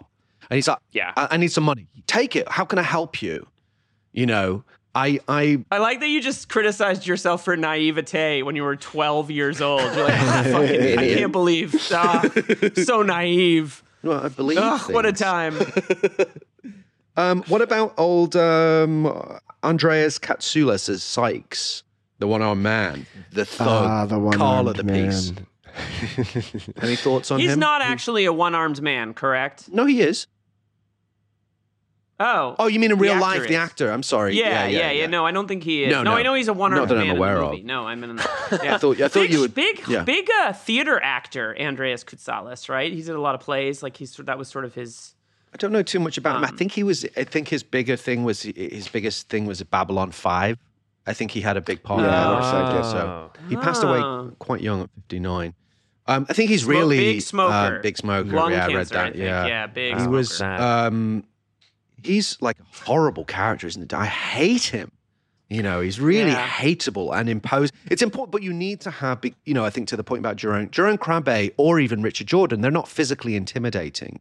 But this guy is, even with one arm. Right. And you need to have that component, I would say. The Gruber of the piece can be an intellectually intimidating, but you need a physical muscle too. There's also this thing of like, you keep hearing about the one-armed man, and it feel, even though like by like this point in the film, like you trust Kimball, he didn't kill his wife. It sounds absurd. Like the only thing he has to go on is there was a one-armed man, and so when it suddenly becomes so grounded, and it's this guy, this ex-cop turned security guard for, big business, and he'll kill a cop on sight if he's in his way. Like, he goes from being this, like feeling like kind of almost like a fairy tale villain to suddenly being just like this huge, like, hulking obstacle that he strikes fear into you very, very easily. Yeah, it could be a kind of a corny trope. The one-armed man, it sounds a bit, could be a bit silly, but as you say, it's very grounded and realistic and, believable and frightening. There's also a little commentary in how these, like, guys who were cops or, like, survived this era move into, like, private security and doing this kind of another sketchy, corporate sellout. Exactly. And how, like, with the dwindling middle classism of being, in a like a government functionary role, as like more privatization occurs, the opportunities exist outside the scope of what is like considered societal law. And so therefore your amorality is directly connected to your pocketbook. And that is, a big theme of this movie, obviously, is that like the intrusion of big business into like healthcare, and this is a side theme, security or law enforcement, is when tragic, shitty things happen, right? And everyone's chasing the buck. So it's an interesting sort of resonance in the context of the movie. I think it also speaks to the adaptation here that there is a one-armed man in the TV series, and they didn't have to like pull that. They could have they could have set that aside, but they chose to include that element here, and I think it's used in a wise way, as you're saying, Adam, that like it at first it seems kind of ludicrous that a one-armed man would come in and murder someone's wife, but they sure do like pull it off in a surprisingly realistic way, that by the end of this film you're not really like concerned about like, you know, whether this man has all of his limbs. It's more that just like he is a pretty like bad dude. In fact, bad criminal. It empowers him. He kills the janitor somehow. From Scrubs. You hate this guy. Yes, he does. He does. The arm makes him more powerful in an odd way instead of it being detrimental. But yeah, in the wrong hands, that could be like a Bond trope, like a Roger Moore Exactly. Bond That's what film. I'm trying to say. Yeah. You know. Let's move on to the action. Do you guys have a favorite action sequence or set piece in this movie? Dom and Adam? I mean, the train crash. Yeah, there's a series of really good sequences, right? It's just amazing that like that. they do a bus crash that then becomes a train crash, and also manage to fill it with so much character in terms of, you know, as we've already said, you know, him being a good doctor in spite of everything that's happening around him. It's just an incredible saves the guys set piece. There are a lot of sequences in here that bring to mind The Untouchables for me, which is a film that we talked about on our podcast. That Untouchables has these incredibly iconic sequences that speak to like the power of film editing, and a lot of the sequences and the power in this of film Chicago. a lot of these sequences are wordless, and they are just kind of, it's Tommy Lee Jones like looking down a stairwell and Harrison Ford looking up from that stairwell. It's all told just by film language. I want to jump on what Adam just said. The idea of it's the power of Chicago, because my favorite sequence in this entire movie is the St. Patrick's Day sequence, and that's because this is a St. Patrick's Day movie. It's a St. Is The Fugitive a St. Patrick's Day movie?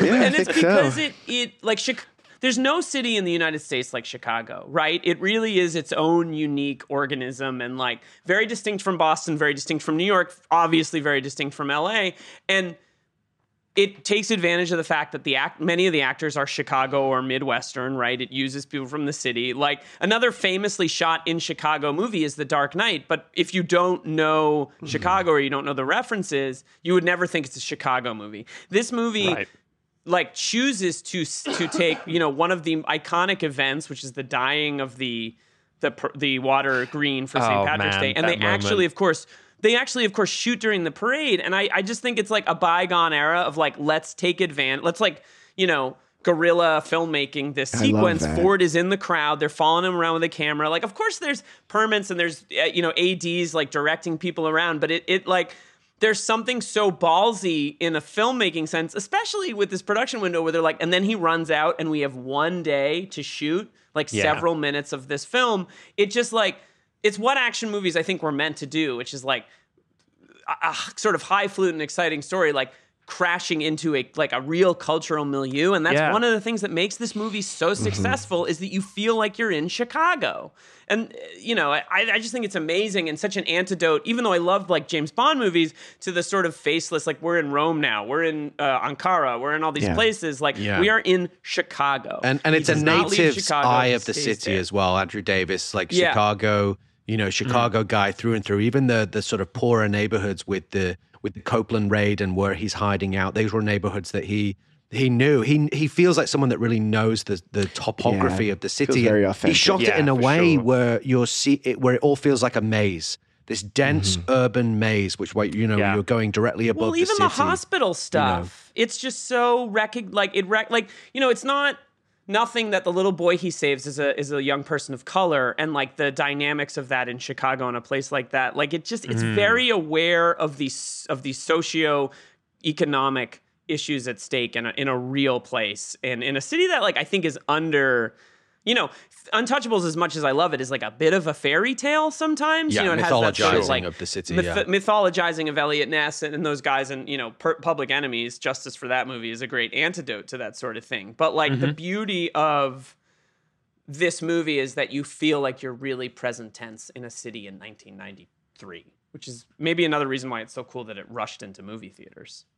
Yeah, I think the action is great in this movie. There's 5 great set pieces: the bus crash, the helicopter ambulance pursuit. You know I love a helicopter. You know I love James Newton Howard's score ramping up as Tommy Lee Jones gives a thumbs up to a helicopter pilot and the squad get in the helicopter. That's like, yes, give this to me. The Copeland raid, the St. Patrick's Chase, and the finale on the roof. Obviously, the Peter Pan jump from the viaduct is probably the most iconic, along with the car crash. But action is again like excellent, top marks. Can we talk about please. the roof real quick? Just because I feel like the roof chase and the sort of like the physical sort of fighting between Kimball and I can't remember the bad doctor's name. Nichols. Nichols, sorry. Nichols, right, yeah. That's the only part of the film that gives me even a little bit of pause where I suddenly, like on the one hand, I'm like, I'm watching a Die Hard film. Yeah, that's what I'm watching. That's why this scene is in the movie. But then I pause for a second. I'm like, these guys are fucking surgeons. Like, I know. This is ridiculous that they're having like a real like choreographed fist fight, and now they're like doing this like roof chase with a helicopter. Like, don't get me wrong, I love the scene. It works for me, but it is the one thing where I'm like, this is the one thing you've lifted from Die Hard that like maybe that was a questionable lift. Well, Jerome Krabbe can seem to handle himself, quite well in that. That's what I'm saying. Scene. They're both like really good at beating like each other ripped up. Surgeons. He does go to a tennis club, so we know he takes care of himself. That's true. In Les Mis, Jean Valjean his trademark is he's just randomly like superhuman. Like the way Javert keeps catching him is he hears like there was a guy that just like lifted up a stagecoach above his head. So in this movie, I love that Richard Kimball's like superpower is his like doctor abilities. Like it's so funny that the film angles doctors as these like super geniuses that like when the U.S. Marshals approach the doctors at the hospital, they're like, "You'll never catch Richard Kimball. He's a surgeon. You know that they're geniuses, right? Like he's the next evolution of humanity." And then in the end, it's we get the reveal that the other surgeon is also like a super genius. That like the way he's hiding, he throws that like long metal beam across the thing. Like, that moment rocks. It's like surgeons are like the most like make like the world's greatest villains. They're the smartest. It's very funny to me that. I do think that you can't have a movie where Harrison Ford doesn't just clean punch someone in the face. Yes. He's the greatest puncher in the history of cinema. Or that there's no one better. He does that tackle. Right? That is the Ford tackle. It's like Patriot Games tackle. It's like him and Kevin Costner, these guys that were like kind of athletes that could also it's like they just had this thing where it was all down and dirty and real, and like they're not shooting rays out of their hands and shit. Like it's just. But it's also this 80s 90s thing of like real men who my dad will beat up your dad. It does have a bit of that vibe, that rooftop fight. Yeah. And also real men, but like Bruce Willis in Die Hard, an antidote to the Schwarzenegger Stallone thing. They're not these roided out like mega dudes. It's my favorite stuff. It's maybe because I am a beta male, but it's my favorite kind of like real dude stuff. I'm a podcaster. Right? Come on, let's be real. So, while we're chortling, we'll just touch briefly on the humor section, but I think we can move on. We can save most of that again for the Oscars, which are coming up. There is a lot of humor in this film. Like Tommy Lee Jones. When I rewatched it, I was struck by how funny he is at times in the film, and of course with Joey Pants in the squad and the rest of that gang, there's a lot of like banter. Why are you yelling at me? My favorite moment. Yell at her. But also Harrison Ford's photo booth session was a great like undercutting of what you're saying, where they're like, he's the smartest guy in the world. And it cuts to him getting these goofy like photo booth thing where he can't get his expression right. Smile. It's like my wife is dead and I'm on the run. So charming. This film really does use humor very, very well in the way that Die Hard does as well, to like without it ever becoming anything near an action comedy. It's still a very funny movie. It knows how to keep it light. And I again, another thing that's so great about the writing and how it manages to tie everything back into character. Like you have Tommy Lee Jones, like he finishes almost every one of his scenes with an unforgettable one-liner. Yeah. And like you have this thing of like, each of these guys who are sort of mirrors of each other slowly like coming into contact with one another, but also slowly taking on each other's like worldview a little bit, to the point that there is a moment where Harrison Ford has a one-liner. Like, he finally has a one-liner. Like, he gets that Tommy Lee. He says after he chains Sykes to the L, he says, "You missed your stop." Like, it's so good. Yeah. Get off my plane. Yeah, exactly. He needs 100%. It contractually obligated. Do we want to? And then doesn't he slam his head against the door of the subway or something? Like, which would kill any normal person, but the guy just kind of bounces back. Yeah. No, it's incredible. Do we want to get the Tom Jones drifting over the valleys for the lady, or are we going to move on? I think we can say, I think it's great to see Julianne Moore in an early movie. I know she had a larger part, and that they have like a love affair in the longer version of the script. Oh, right? wow. Yeah, they cut it out because it was made him unsympathetic. She's wonderful. In the movie. She is. And I think just Cecilia Ward, with the limited screen time she has, is just, makes you instantly care about Quite enchanting, isn't she, the Sailor Ward? The way it's done is sort of, obviously, it's almost all after the fact, so she's sort of a memory rather than a character. But, we do see her a little bit at the party, and there's something quite... quite mysterious and alluring about her. Well, she's brilliant, because she can tell she can, like, talk to these doctors, but she's clearly like, shut the fuck. That party looks like the fucking worst. Yeah. Doesn't it? Oh, the worst. Well, another cultural thing about this movie is, like, these are like high-heeled idiot, like assholes, right? Like, I just love how quickly you're like, why is there a fashion show going on at this event? Like, this is in gross. This big, empty, like, cavernous building that's just like this convention center, like hotel convention center. Ugh. Yeah. Just soulless, horrible. And of course, Jane Lynch appears, but we're going to save her for our next section, because I'm going to ask you guys to all cram in the back of the limo as we head over to... bring your tuxes? Absolutely. Grab a martini, and we're going to head over to the Die Hard Oscars. Phil, it's 11 in the morning, okay? It's 11 in the morning. 5 o'clock somewhere. That's why I'm having my third, okay? We're starting late. No, I'm having what's the hard-boiled drink? The tequila slammer. Right, that's my simple.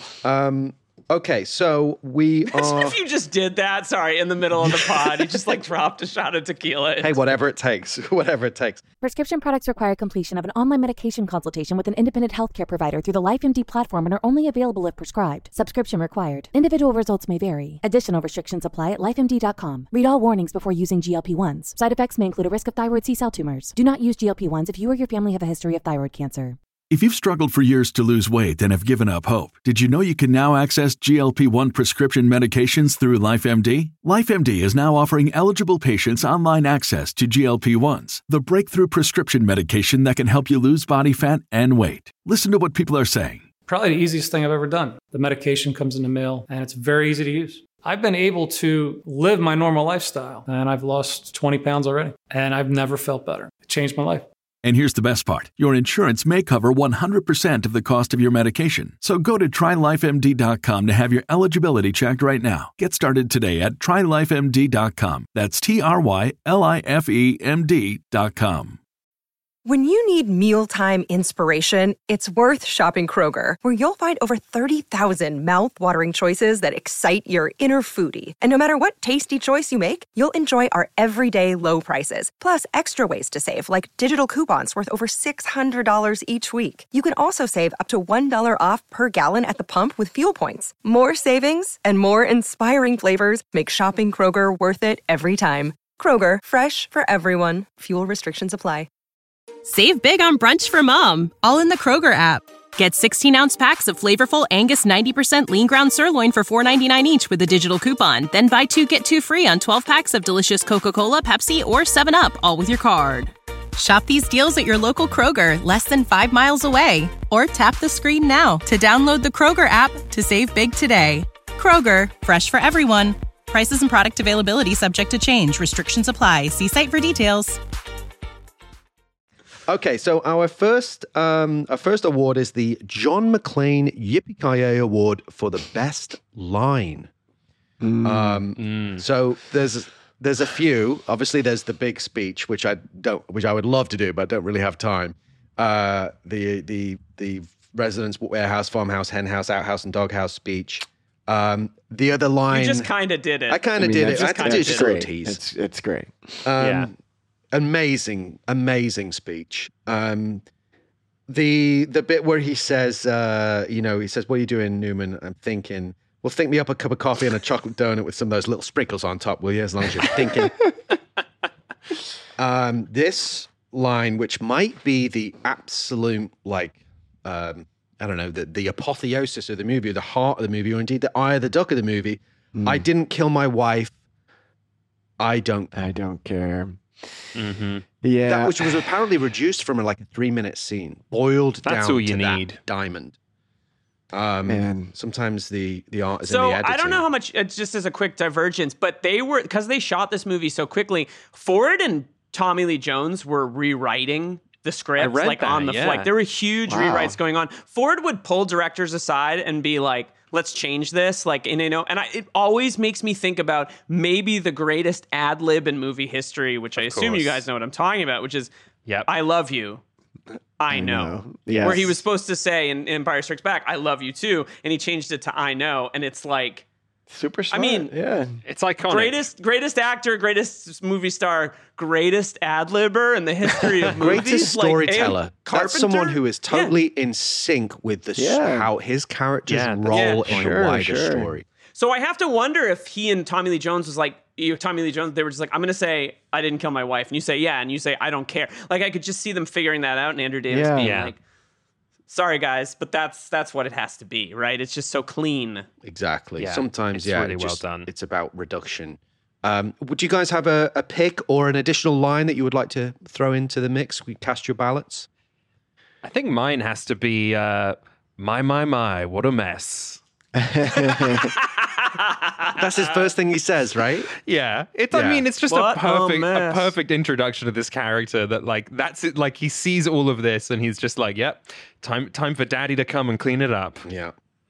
I mean, Tommy Lee Jones's daddy. I didn't kill my wife, I don't care exchange is it's so memorable because usually in these films, it's just Harrison Ford screaming into the abyss, I didn't kill my wife, or get away from my wife, or you killed my wife, you bastard. In this one, it's so memorable because we have a retort from an equally charismatic, legendary figure. We have Tommy Lee Jones with the I don't care. It's so good. It's iconic. It's amazing when you look at his performance as well and the reaction to that Harrison Ford, because, we talked about him earlier and Andrew Davis said how he could actually have been a silent movie actor because he's so... I think one of you guys mentioned about the micro expressions earlier, and he can do so much physically and he can do so much with his expressions. But you see his world kind of crumble when he says, I don't care, because it gives him nowhere to go, literally and figuratively. It's like, I'm not going to get any change. I'm not dealing with a human being. I'm dealing with someone that is a machine. Yes. And exactly. It's the law incarnate. Yes, exactly. Well said. Yeah, exactly. I'm going to go with When I Came Home, There Was a Man in My House. Do it, Liam. I just love it's a distillation Harrison Ford. Of that, you want to. That moment. It's just great. He's just so that's also an iconic line from this movie, right? And from the trailer and all these things. That really does it for me. God, I'm going to literally watch this movie again when we hang up this call. I bought it from Apple for 2 days. Let's go. I got to watch it again. Oh my God. All right. I would say it's, I didn't kill my wife. I don't care for the aforementioned reasons. Let's move on to the Hans Gruber Exceptional Thief Award for stealing the film. Now, the rules are this can be anyone except the first lead of the film. So Tommy Lee Jones can be nominated, but I think it might be a little too obvious. So we also have Julianne Moore as Dr. Anne Eastman, Joe Pantoliano as Cosmo Renfro, Celia Ward as Helen Kimball, and Jane Lynch as Dr. Kathy Weiland. But you can also, Tommy Lee Jones is I'd say is allowable. It might be, he is kind of the co-lead. Thoughts or anyone else you'd like to add? If we can pick Tommy Lee Jones, then we can pick Harrison Ford. It's the second lead. They're both co-leads. The second lead. I'm sorry. Whatever. They not only are they co-leads, but before the title of the film comes on screen, it's not just their names, it's first name gets its own card, then last name gets its own card. Right. Like it's amazing. True. Powerful. All right, so if we take Tommy Lee Jones out of contention, as the joint lead, thoughts on who kind of did the most with the least here? I mean, Joey Pants is pretty unforgettable in this role and so believable. It's Joey Pants. Yeah. I It's really very like, believable. but I also really like Andreas Katsoulis as the one-armed man. He somehow makes like a very strong impact. And having seen this as a kid, for some reason, I remember him so vividly because of how villainous, his portrayal is. Yeah, that's a good pick. It's a good pick. Yeah. I just think Joey Pants, like, it's kind of the first time. I mean, is Bad Boys before or after this? 2 years after.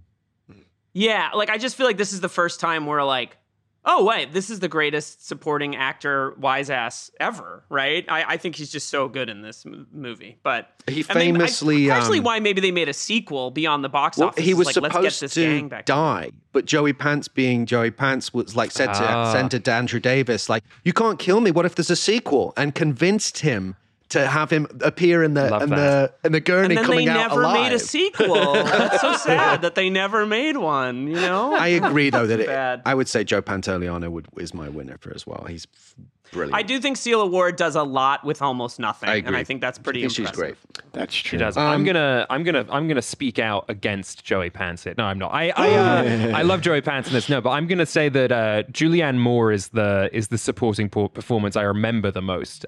Walking away from this film, I think the way that she like again doing a lot with a little. It's like a 2-scene role, and the character is very well written, but it's also just a really, really solid performance. And it's got that nice thing of like, did you know like young Julianne Moore is in this movie? And like, it's just a great like two scene gig. And I love she's such an amazing actress. Yeah, she really is. And I love the way she delivers when Gerard comes in and he's like, and you just let him leave, and she's like, what am I supposed to do? I'm a doctor. Like, it's great. Yeah, very and then he says, believable. "How's the boy?" Which I think is really a great character moment for Tommy Lee Jones. He asks how the little boy is, right? Yes. Good choice. Yes, all fair. All right, the Dick Thornburg Award for Dick of the movie. And our nominees are the Chicago PD cops, Ron Dean as Detective Kelly and Joseph Casala as Detective Rossetti, the cops who are interrogating him at the minute. Like, you're not going to be hurting financially after this, are you? What a nice thing to say. Jerome Crabbe as Dr. Charles Nichols and Richard Reilly as the old guard on the prison bus, the guy who basically runs out like a coward and then goes on TV and says, I saved him.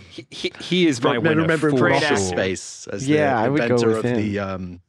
the, what was it called? The jump to conclusions map from Office Space. He's a lovely actor. Oh my God, right. Yeah. Yeah, no, it's definitely so him. wait, Adam? He's the one for sure. Like, and that incredible moment where when Tommy Lee Jones he shows him the photo of Kimball again after they've discovered the handcuffs, and he's like, "Oh yeah, I mean he may have survived." Man, this sucks. Richard Reel, right? That's his name. I believe it. Yeah. God, what a legend, man. He's been in done amazing so stuff. much. He's been in so stuff. many The Weapon movies, 4. yeah. I think My God. All right, and our final Oscar. Wait, we didn't are you all ready? pick. We didn't you all, didn't? I did thought you we were guys all in pick that one? agreement. Okay. Yeah. Sorry.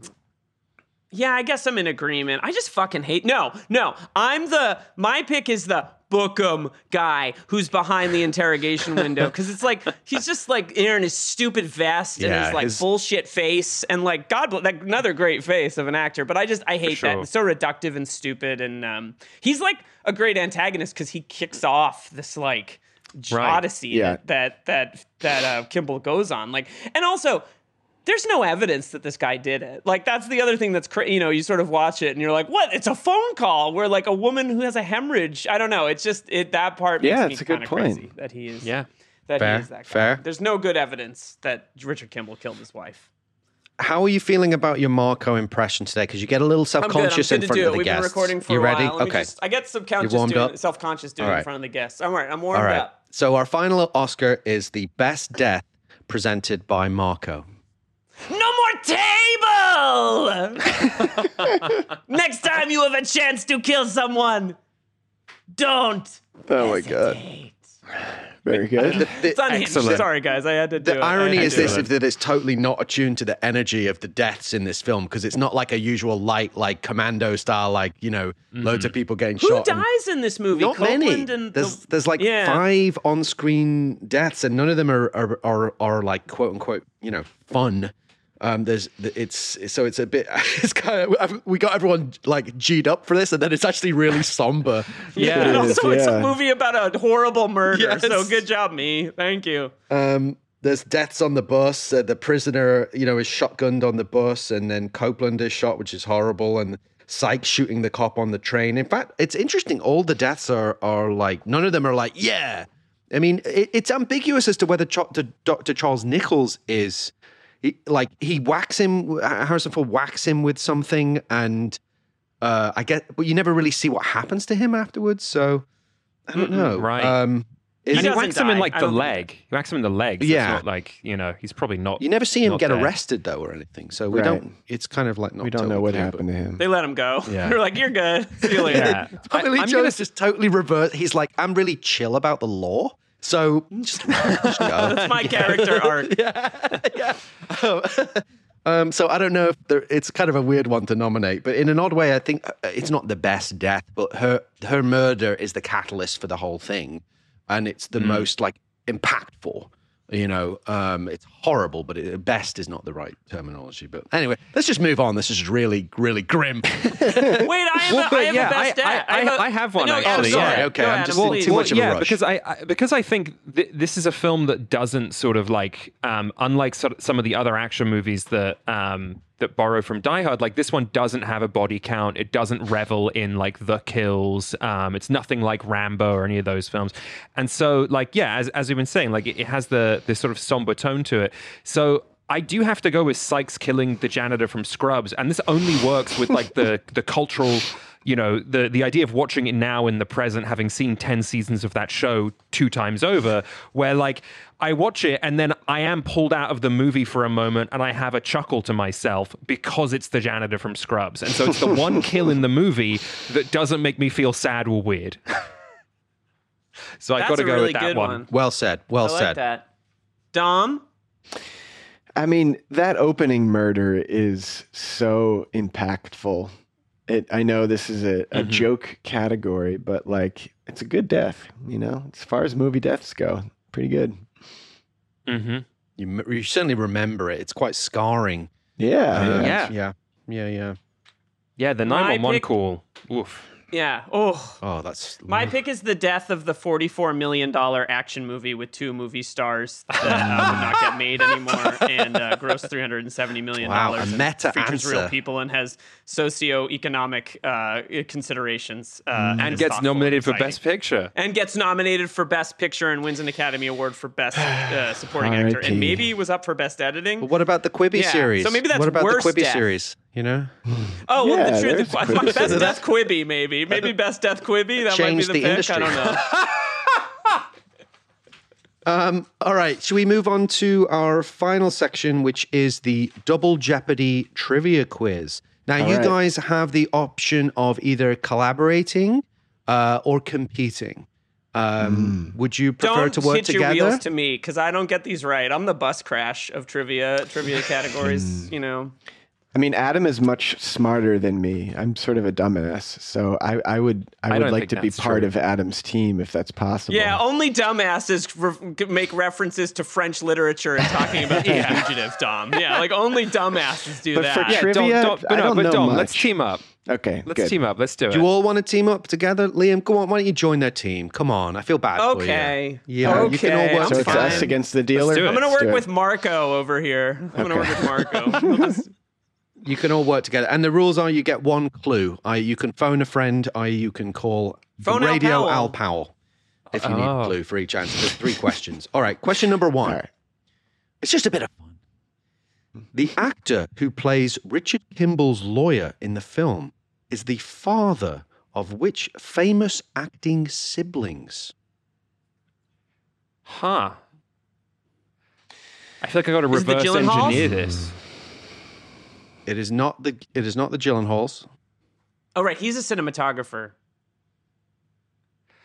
Is it? I'm trying to think. Maybe. I mean, Dom, stop me if you think there's a different answer here. But I think there's a possibility it could be a Bateman, because there's just Jason and Justine Bateman are acting siblings, and I feel like age-wise it would make sense. But I don't know. What are other famous acting siblings? That's not the correct answer. I like where your head's at, but it's John Cassavetes. John Cassavetes is his lawyer. Do you want the clue? Clue. Phone Al Powell. Yes. Phone Al Powell. He has also appeared in films such as 8 Men Out and High Fidelity. Oh, okay. It's John Cusack. Yeah, Dick Cusack, who plays the attorney. Was their dad an actor? Mm-hmm. It was. I think he came to it late. Sense. I think is my understanding. That's true, and great Chicago acting family. A Chicago Cusacks are great dynasty. Chicago people. Yeah, Dick Cusack, who plays attorney Walter Guthrie, is the father of John and Joan Cusack, and also Anne Cusack, who's also an actor of some note. Okay, question number 2. I think you'll like this one. Okay. In which previously released film, again distributed by Warner Brothers, did Harrison Ford also play a doctor named Richard? Wow. I told you guys I'm a dumbass. I have no clue. Liam, you should be able to work this out. What year is this? Okay, that's the clue. The clue is, well, that's one part of the clue. It was 88. Is it presumed? No, it's not presumed innocent. 88. Oh, Frantic. It's Frantic. Yes, exactly. I've never seen that. Yeah. Wow. The considerations of the director aside, it's a great fucking movie. It's really, really good. Yeah, he's great in that. That's a great Euro adventure. Harrison Ford plays a San Francisco surgeon named Dr. Richard Walker in that film. Okay, final question. Which member of Sam Gerard's team did not return for the 1998 sequel, U.S. Marshals? I'm going to list their names. Joe Pantoliano as Cosmo Renfro, Daniel Roebuck as Bobby Biggs, L. Scott Caldwell as Erin Poole, Tom Wood as Noah Newman, and Johnny Lee Davenport as Henry. Which one didn't come back? The answer is none of them, because this film doesn't exist. So this is kind of a trick question. Is it that bad, U.S. Marshals?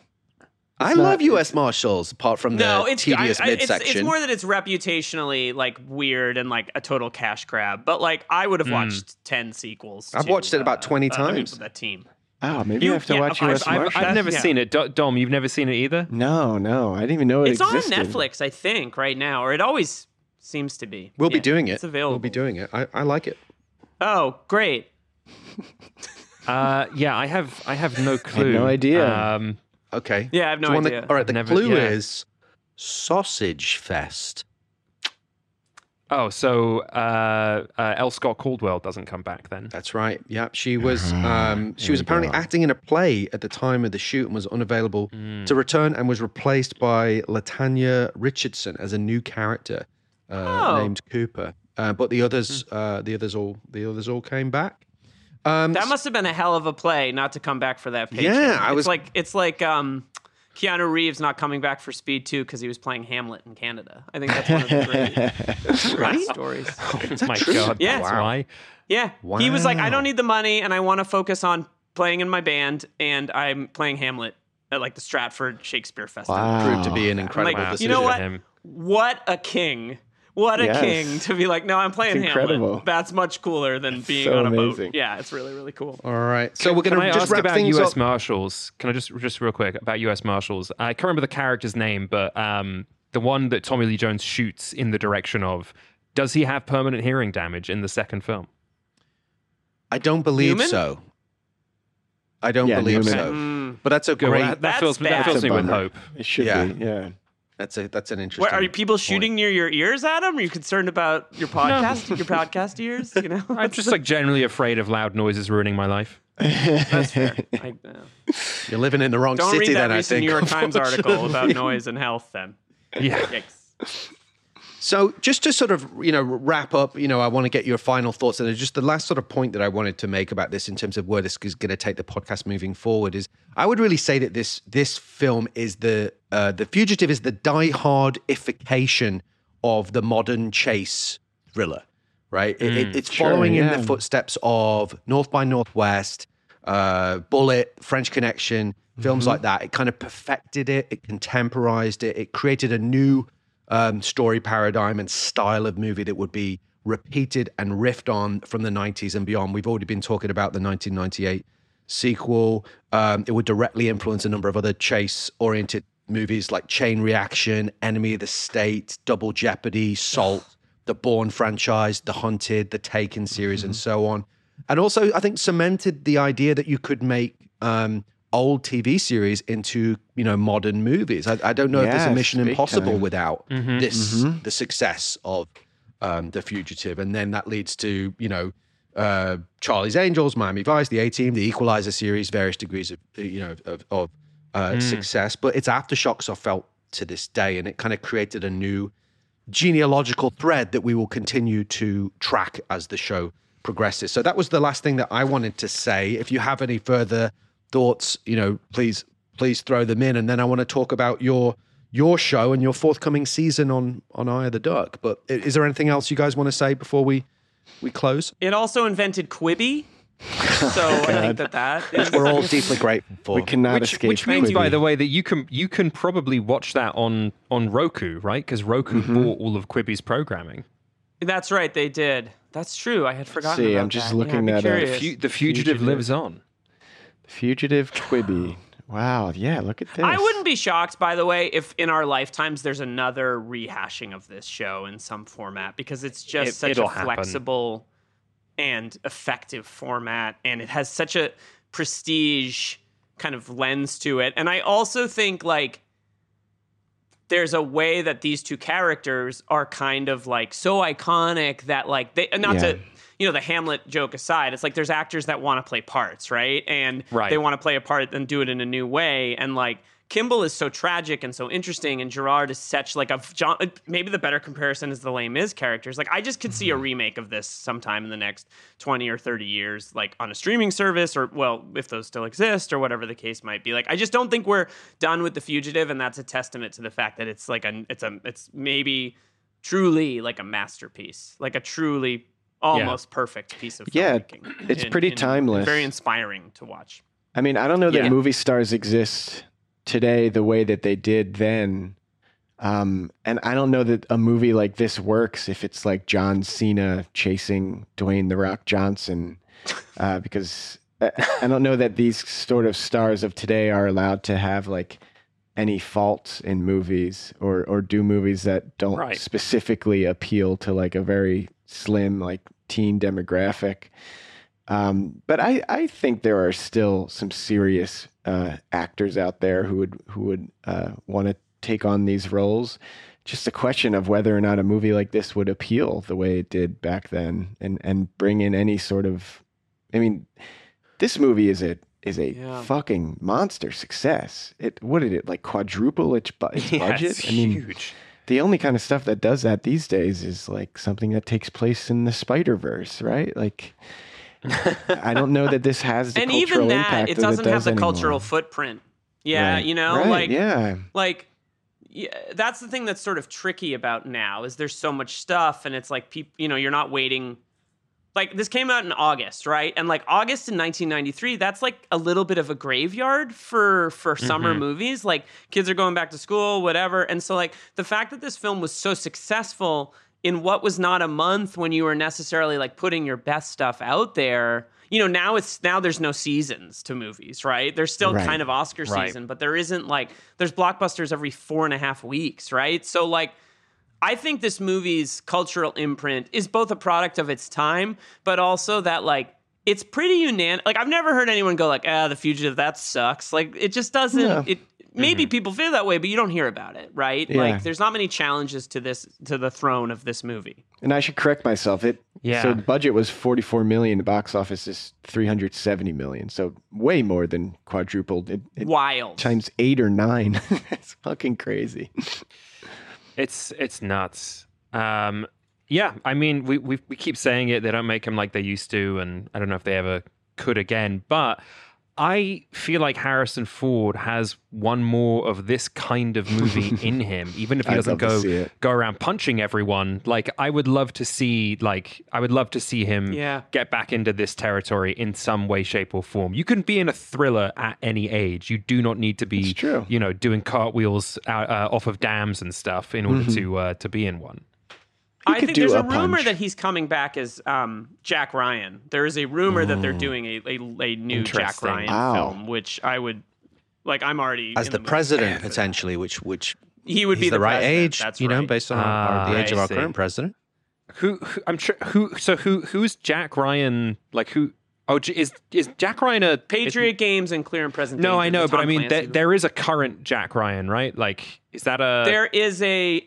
Amazon series with John Krasinski. But then wasn't Pine a Jack Ryan recently? Yeah. Okay. Yeah, with Kenneth Branagh directed it. I mean, again, it's like it's kind of crazy. I am a Jack Ryan fan, but I have not. I engaged with a little bit of the first season of the Krasinski show, and I never finished it, and I did not see the Branagh Jack Ryan. I think we're recovering. We'll do Phil? it. Yeah. Okay. Yeah, we'll be doing. Jack Ryan. If you do not Jack Ryan, but if you do the Cruise Jack Reacher, call us up.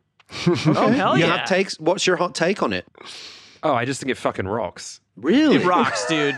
That's a different cruise trajectory that we're never going to really get, unfortunately. That's part of why I really dig that one. The dark cruise. Yeah. And Werner Herzog. Hello. That's the thing. The Zek.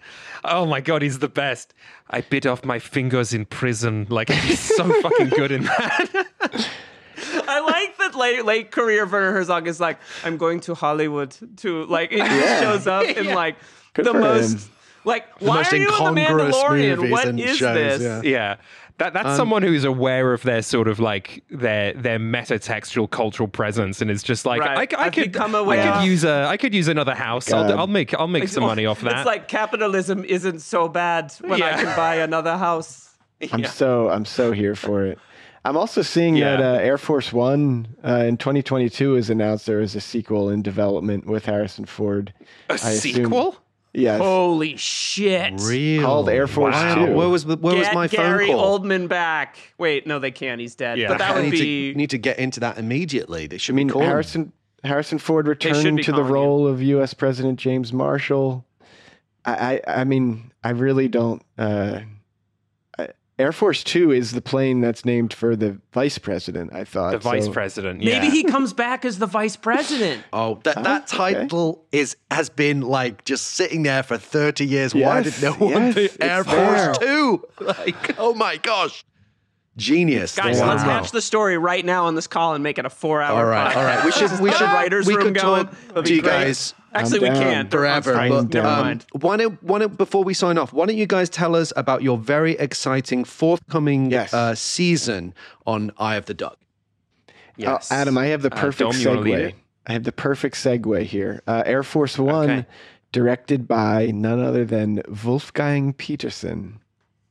That's right. Yes. Who we cover during our new series.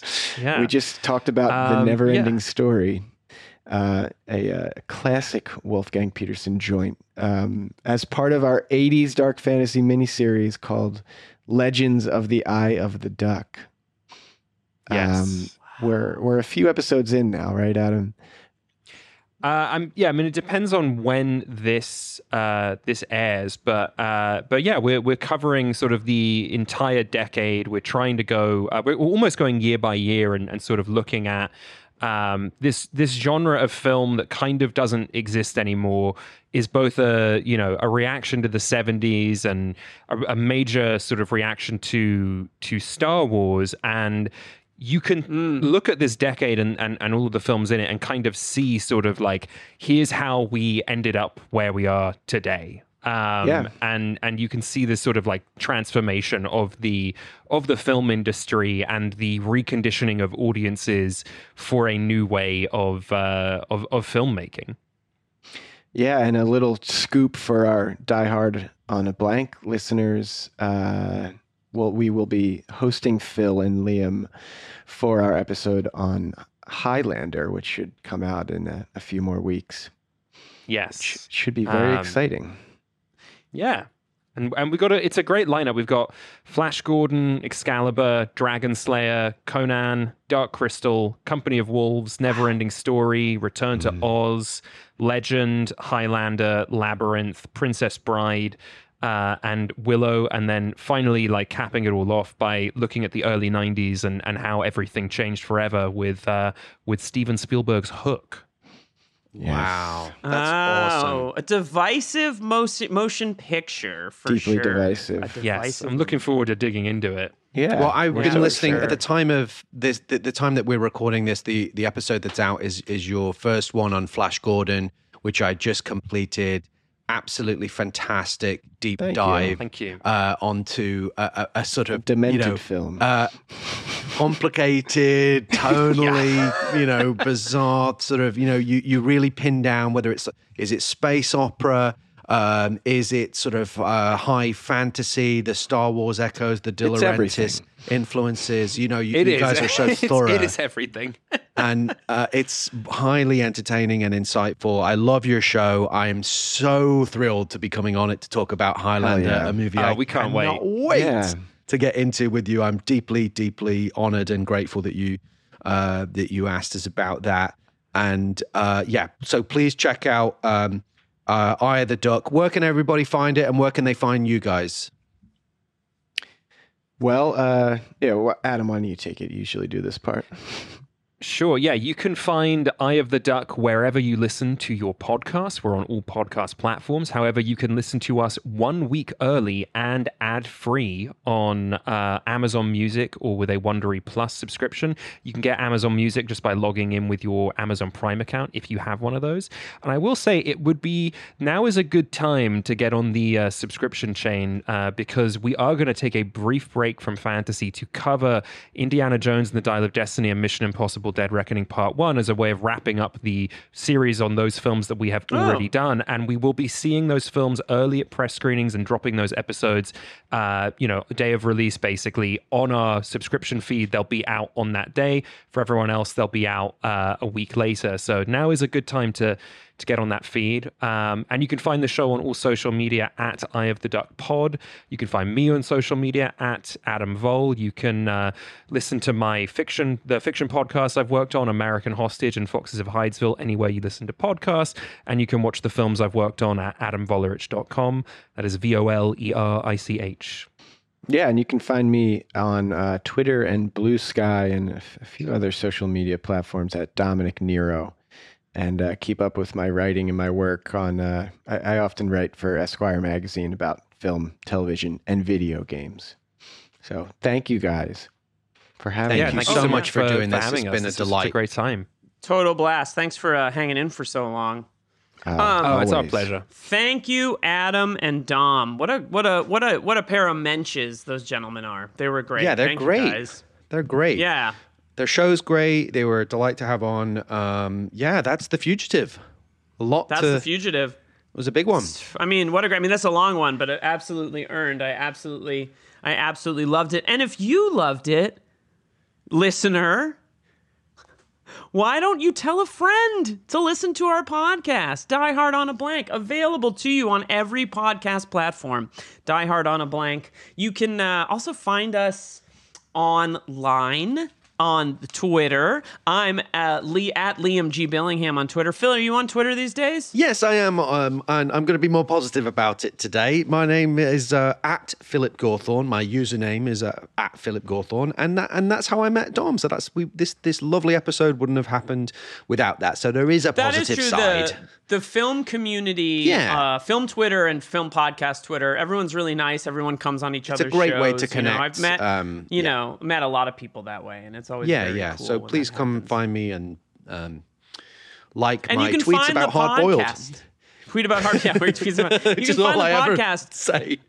On Twitter and Instagram at DieHardOAB. And, the best thing that you can do, you have a question, comment, something you want to talk about, we'd love to do a mailbag episode. You can email us at diehardoab@gmail.com. That's diehardoab@gmail.com. Send us an email. Send us your thoughts. We'd love to respond to them on the pod. You can also rate, review the show. That's really, really valuable to us. Reviewing the show is really great. I'm going to read, get ready, I'm going to read a recent review. Phil, should I read a recent review? Yes, Let's do please. it. Let's read something that makes us validation, as long as it's positive. Yeah, no, they're all positive. All the reviews are positive. Okay, here's one. This says, okay, I can't read the whole title. It gets cut off, but the title starts, let's have a Patrick Swayze. I don't know what the rest of it is, but 5 stars from Jeff Bonhag. Such a fun podcast. Liam and Phil's enthusiasm for the movies is infectious. They have great chemistry as co-hosts, and the pacing is perfect. Much like The Fugitive. Much like we are the Fugitive of podcasts. Which is who's who? You've got to be Harrison. I don't know. Ford, that's a very nice review. Thank you for taking the time to do that. Now, next on the show, we're talking about Hard Target, and unfortunately, we don't have a great guest for that episode. It didn't. Wait, Phil, why are you coughing? I beg your pardon. Not only do we have a guest for that episode? Not only do we have a great guest, we have my dream guest. So when we started this venture, I did an interview with the lovely folks at Pod Bible in the UK, and they asked me some fantastic questions in this interview when we were launching the show. And one of those questions was, who would be your dream guest? And my answer was Liam Billingham. That's my dream host, Liam. I said, okay, I'll do it. I'll do it. They asked who would be my dream guest, and I said a gentleman by the name of Kyle Brandt, who is a regular guest on The Rewatchables. He's done a bunch of great classic action movies. I think he did. I know he did Cobra. I think he did Commando, Predator, a bunch of the greats. And I listened to his episodes, Cliffhanger, Sudden Death recently, and when I listened to him talk, I was just like, this guy and he's a kindred spirit. And he's also the host of Good Morning Football on the NFL Network. He is very, very well known, a brilliant guy, hilariously funny, loves action movies. And thanks to my good friend Shona, who works in the NFL world, this dream came true. And Kyle was kind enough to come on board. And I remember that when we sent him some options, he said, you had me at Hard Target. And he loves Van Damme. So we have a fantastic conversation coming up on our next episode. Unfortunately, Liam was not available. That's true. This is just a Phil and Kyle looking at each other across the internet conversation. I was out on paternity leave, getting text message from Phil about how excited he was about Kyle Brandt, and it was very exciting. Well, Liam was invited. I was invited, but I just couldn't make it happen. But I'll pop in at the beginning to just express my jealousy and anger that you have a new co-host for the podcast. But don't miss it. Liam was sorely missed for this episode, but don't miss this episode. It's an absolute stormer, and we're talking about John Woo's 1993 masterpiece. Whoa. Okay, let's see about that. Hard Target. Yeah, coming at you. A film that I'm going to reveal to you at this moment that I've never seen. Oh dear. So I got to get on that. I'm going to watch it before we talk about it, before you and I talk about it, and then I make you do an episode with me, and I stare at you. Good. All right, sounds good. Thank you, everybody. I'm Liam Billingham. I'm Philip Gawthorne. This was Die Hard on a Blank, and we'll be back next time with some new FBI guys, I guess. Die Hard on a Blank is a podcast created and hosted by Philip Gawthorne. Liam Billingham co-hosts and produces the show. Mike Mayer and Michael Sugar are the executive producers. Find us on Twitter and Instagram at DieHardOAB. Rate, review, follow the show wherever you get your podcasts. Most importantly, tell your movie podcast-loving friends about Die Hard on a Blank. Special thanks to Suki Chu. See you next time on Die Hard on a Blank.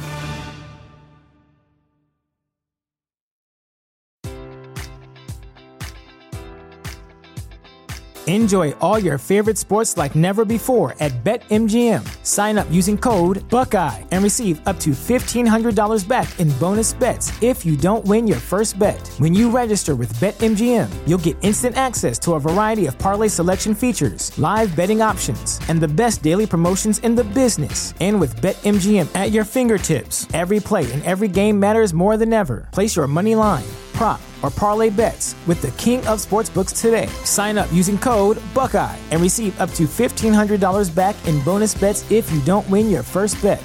BetMGM and GameSense remind you to play responsibly. 21 plus and present in Ohio, subject to eligibility requirements. Rewards are non-withdrawable bonus bets that expire in 7 days. Gambling problem? Call 1-800-GAMBLER. In partnership with MGM Northfield Park.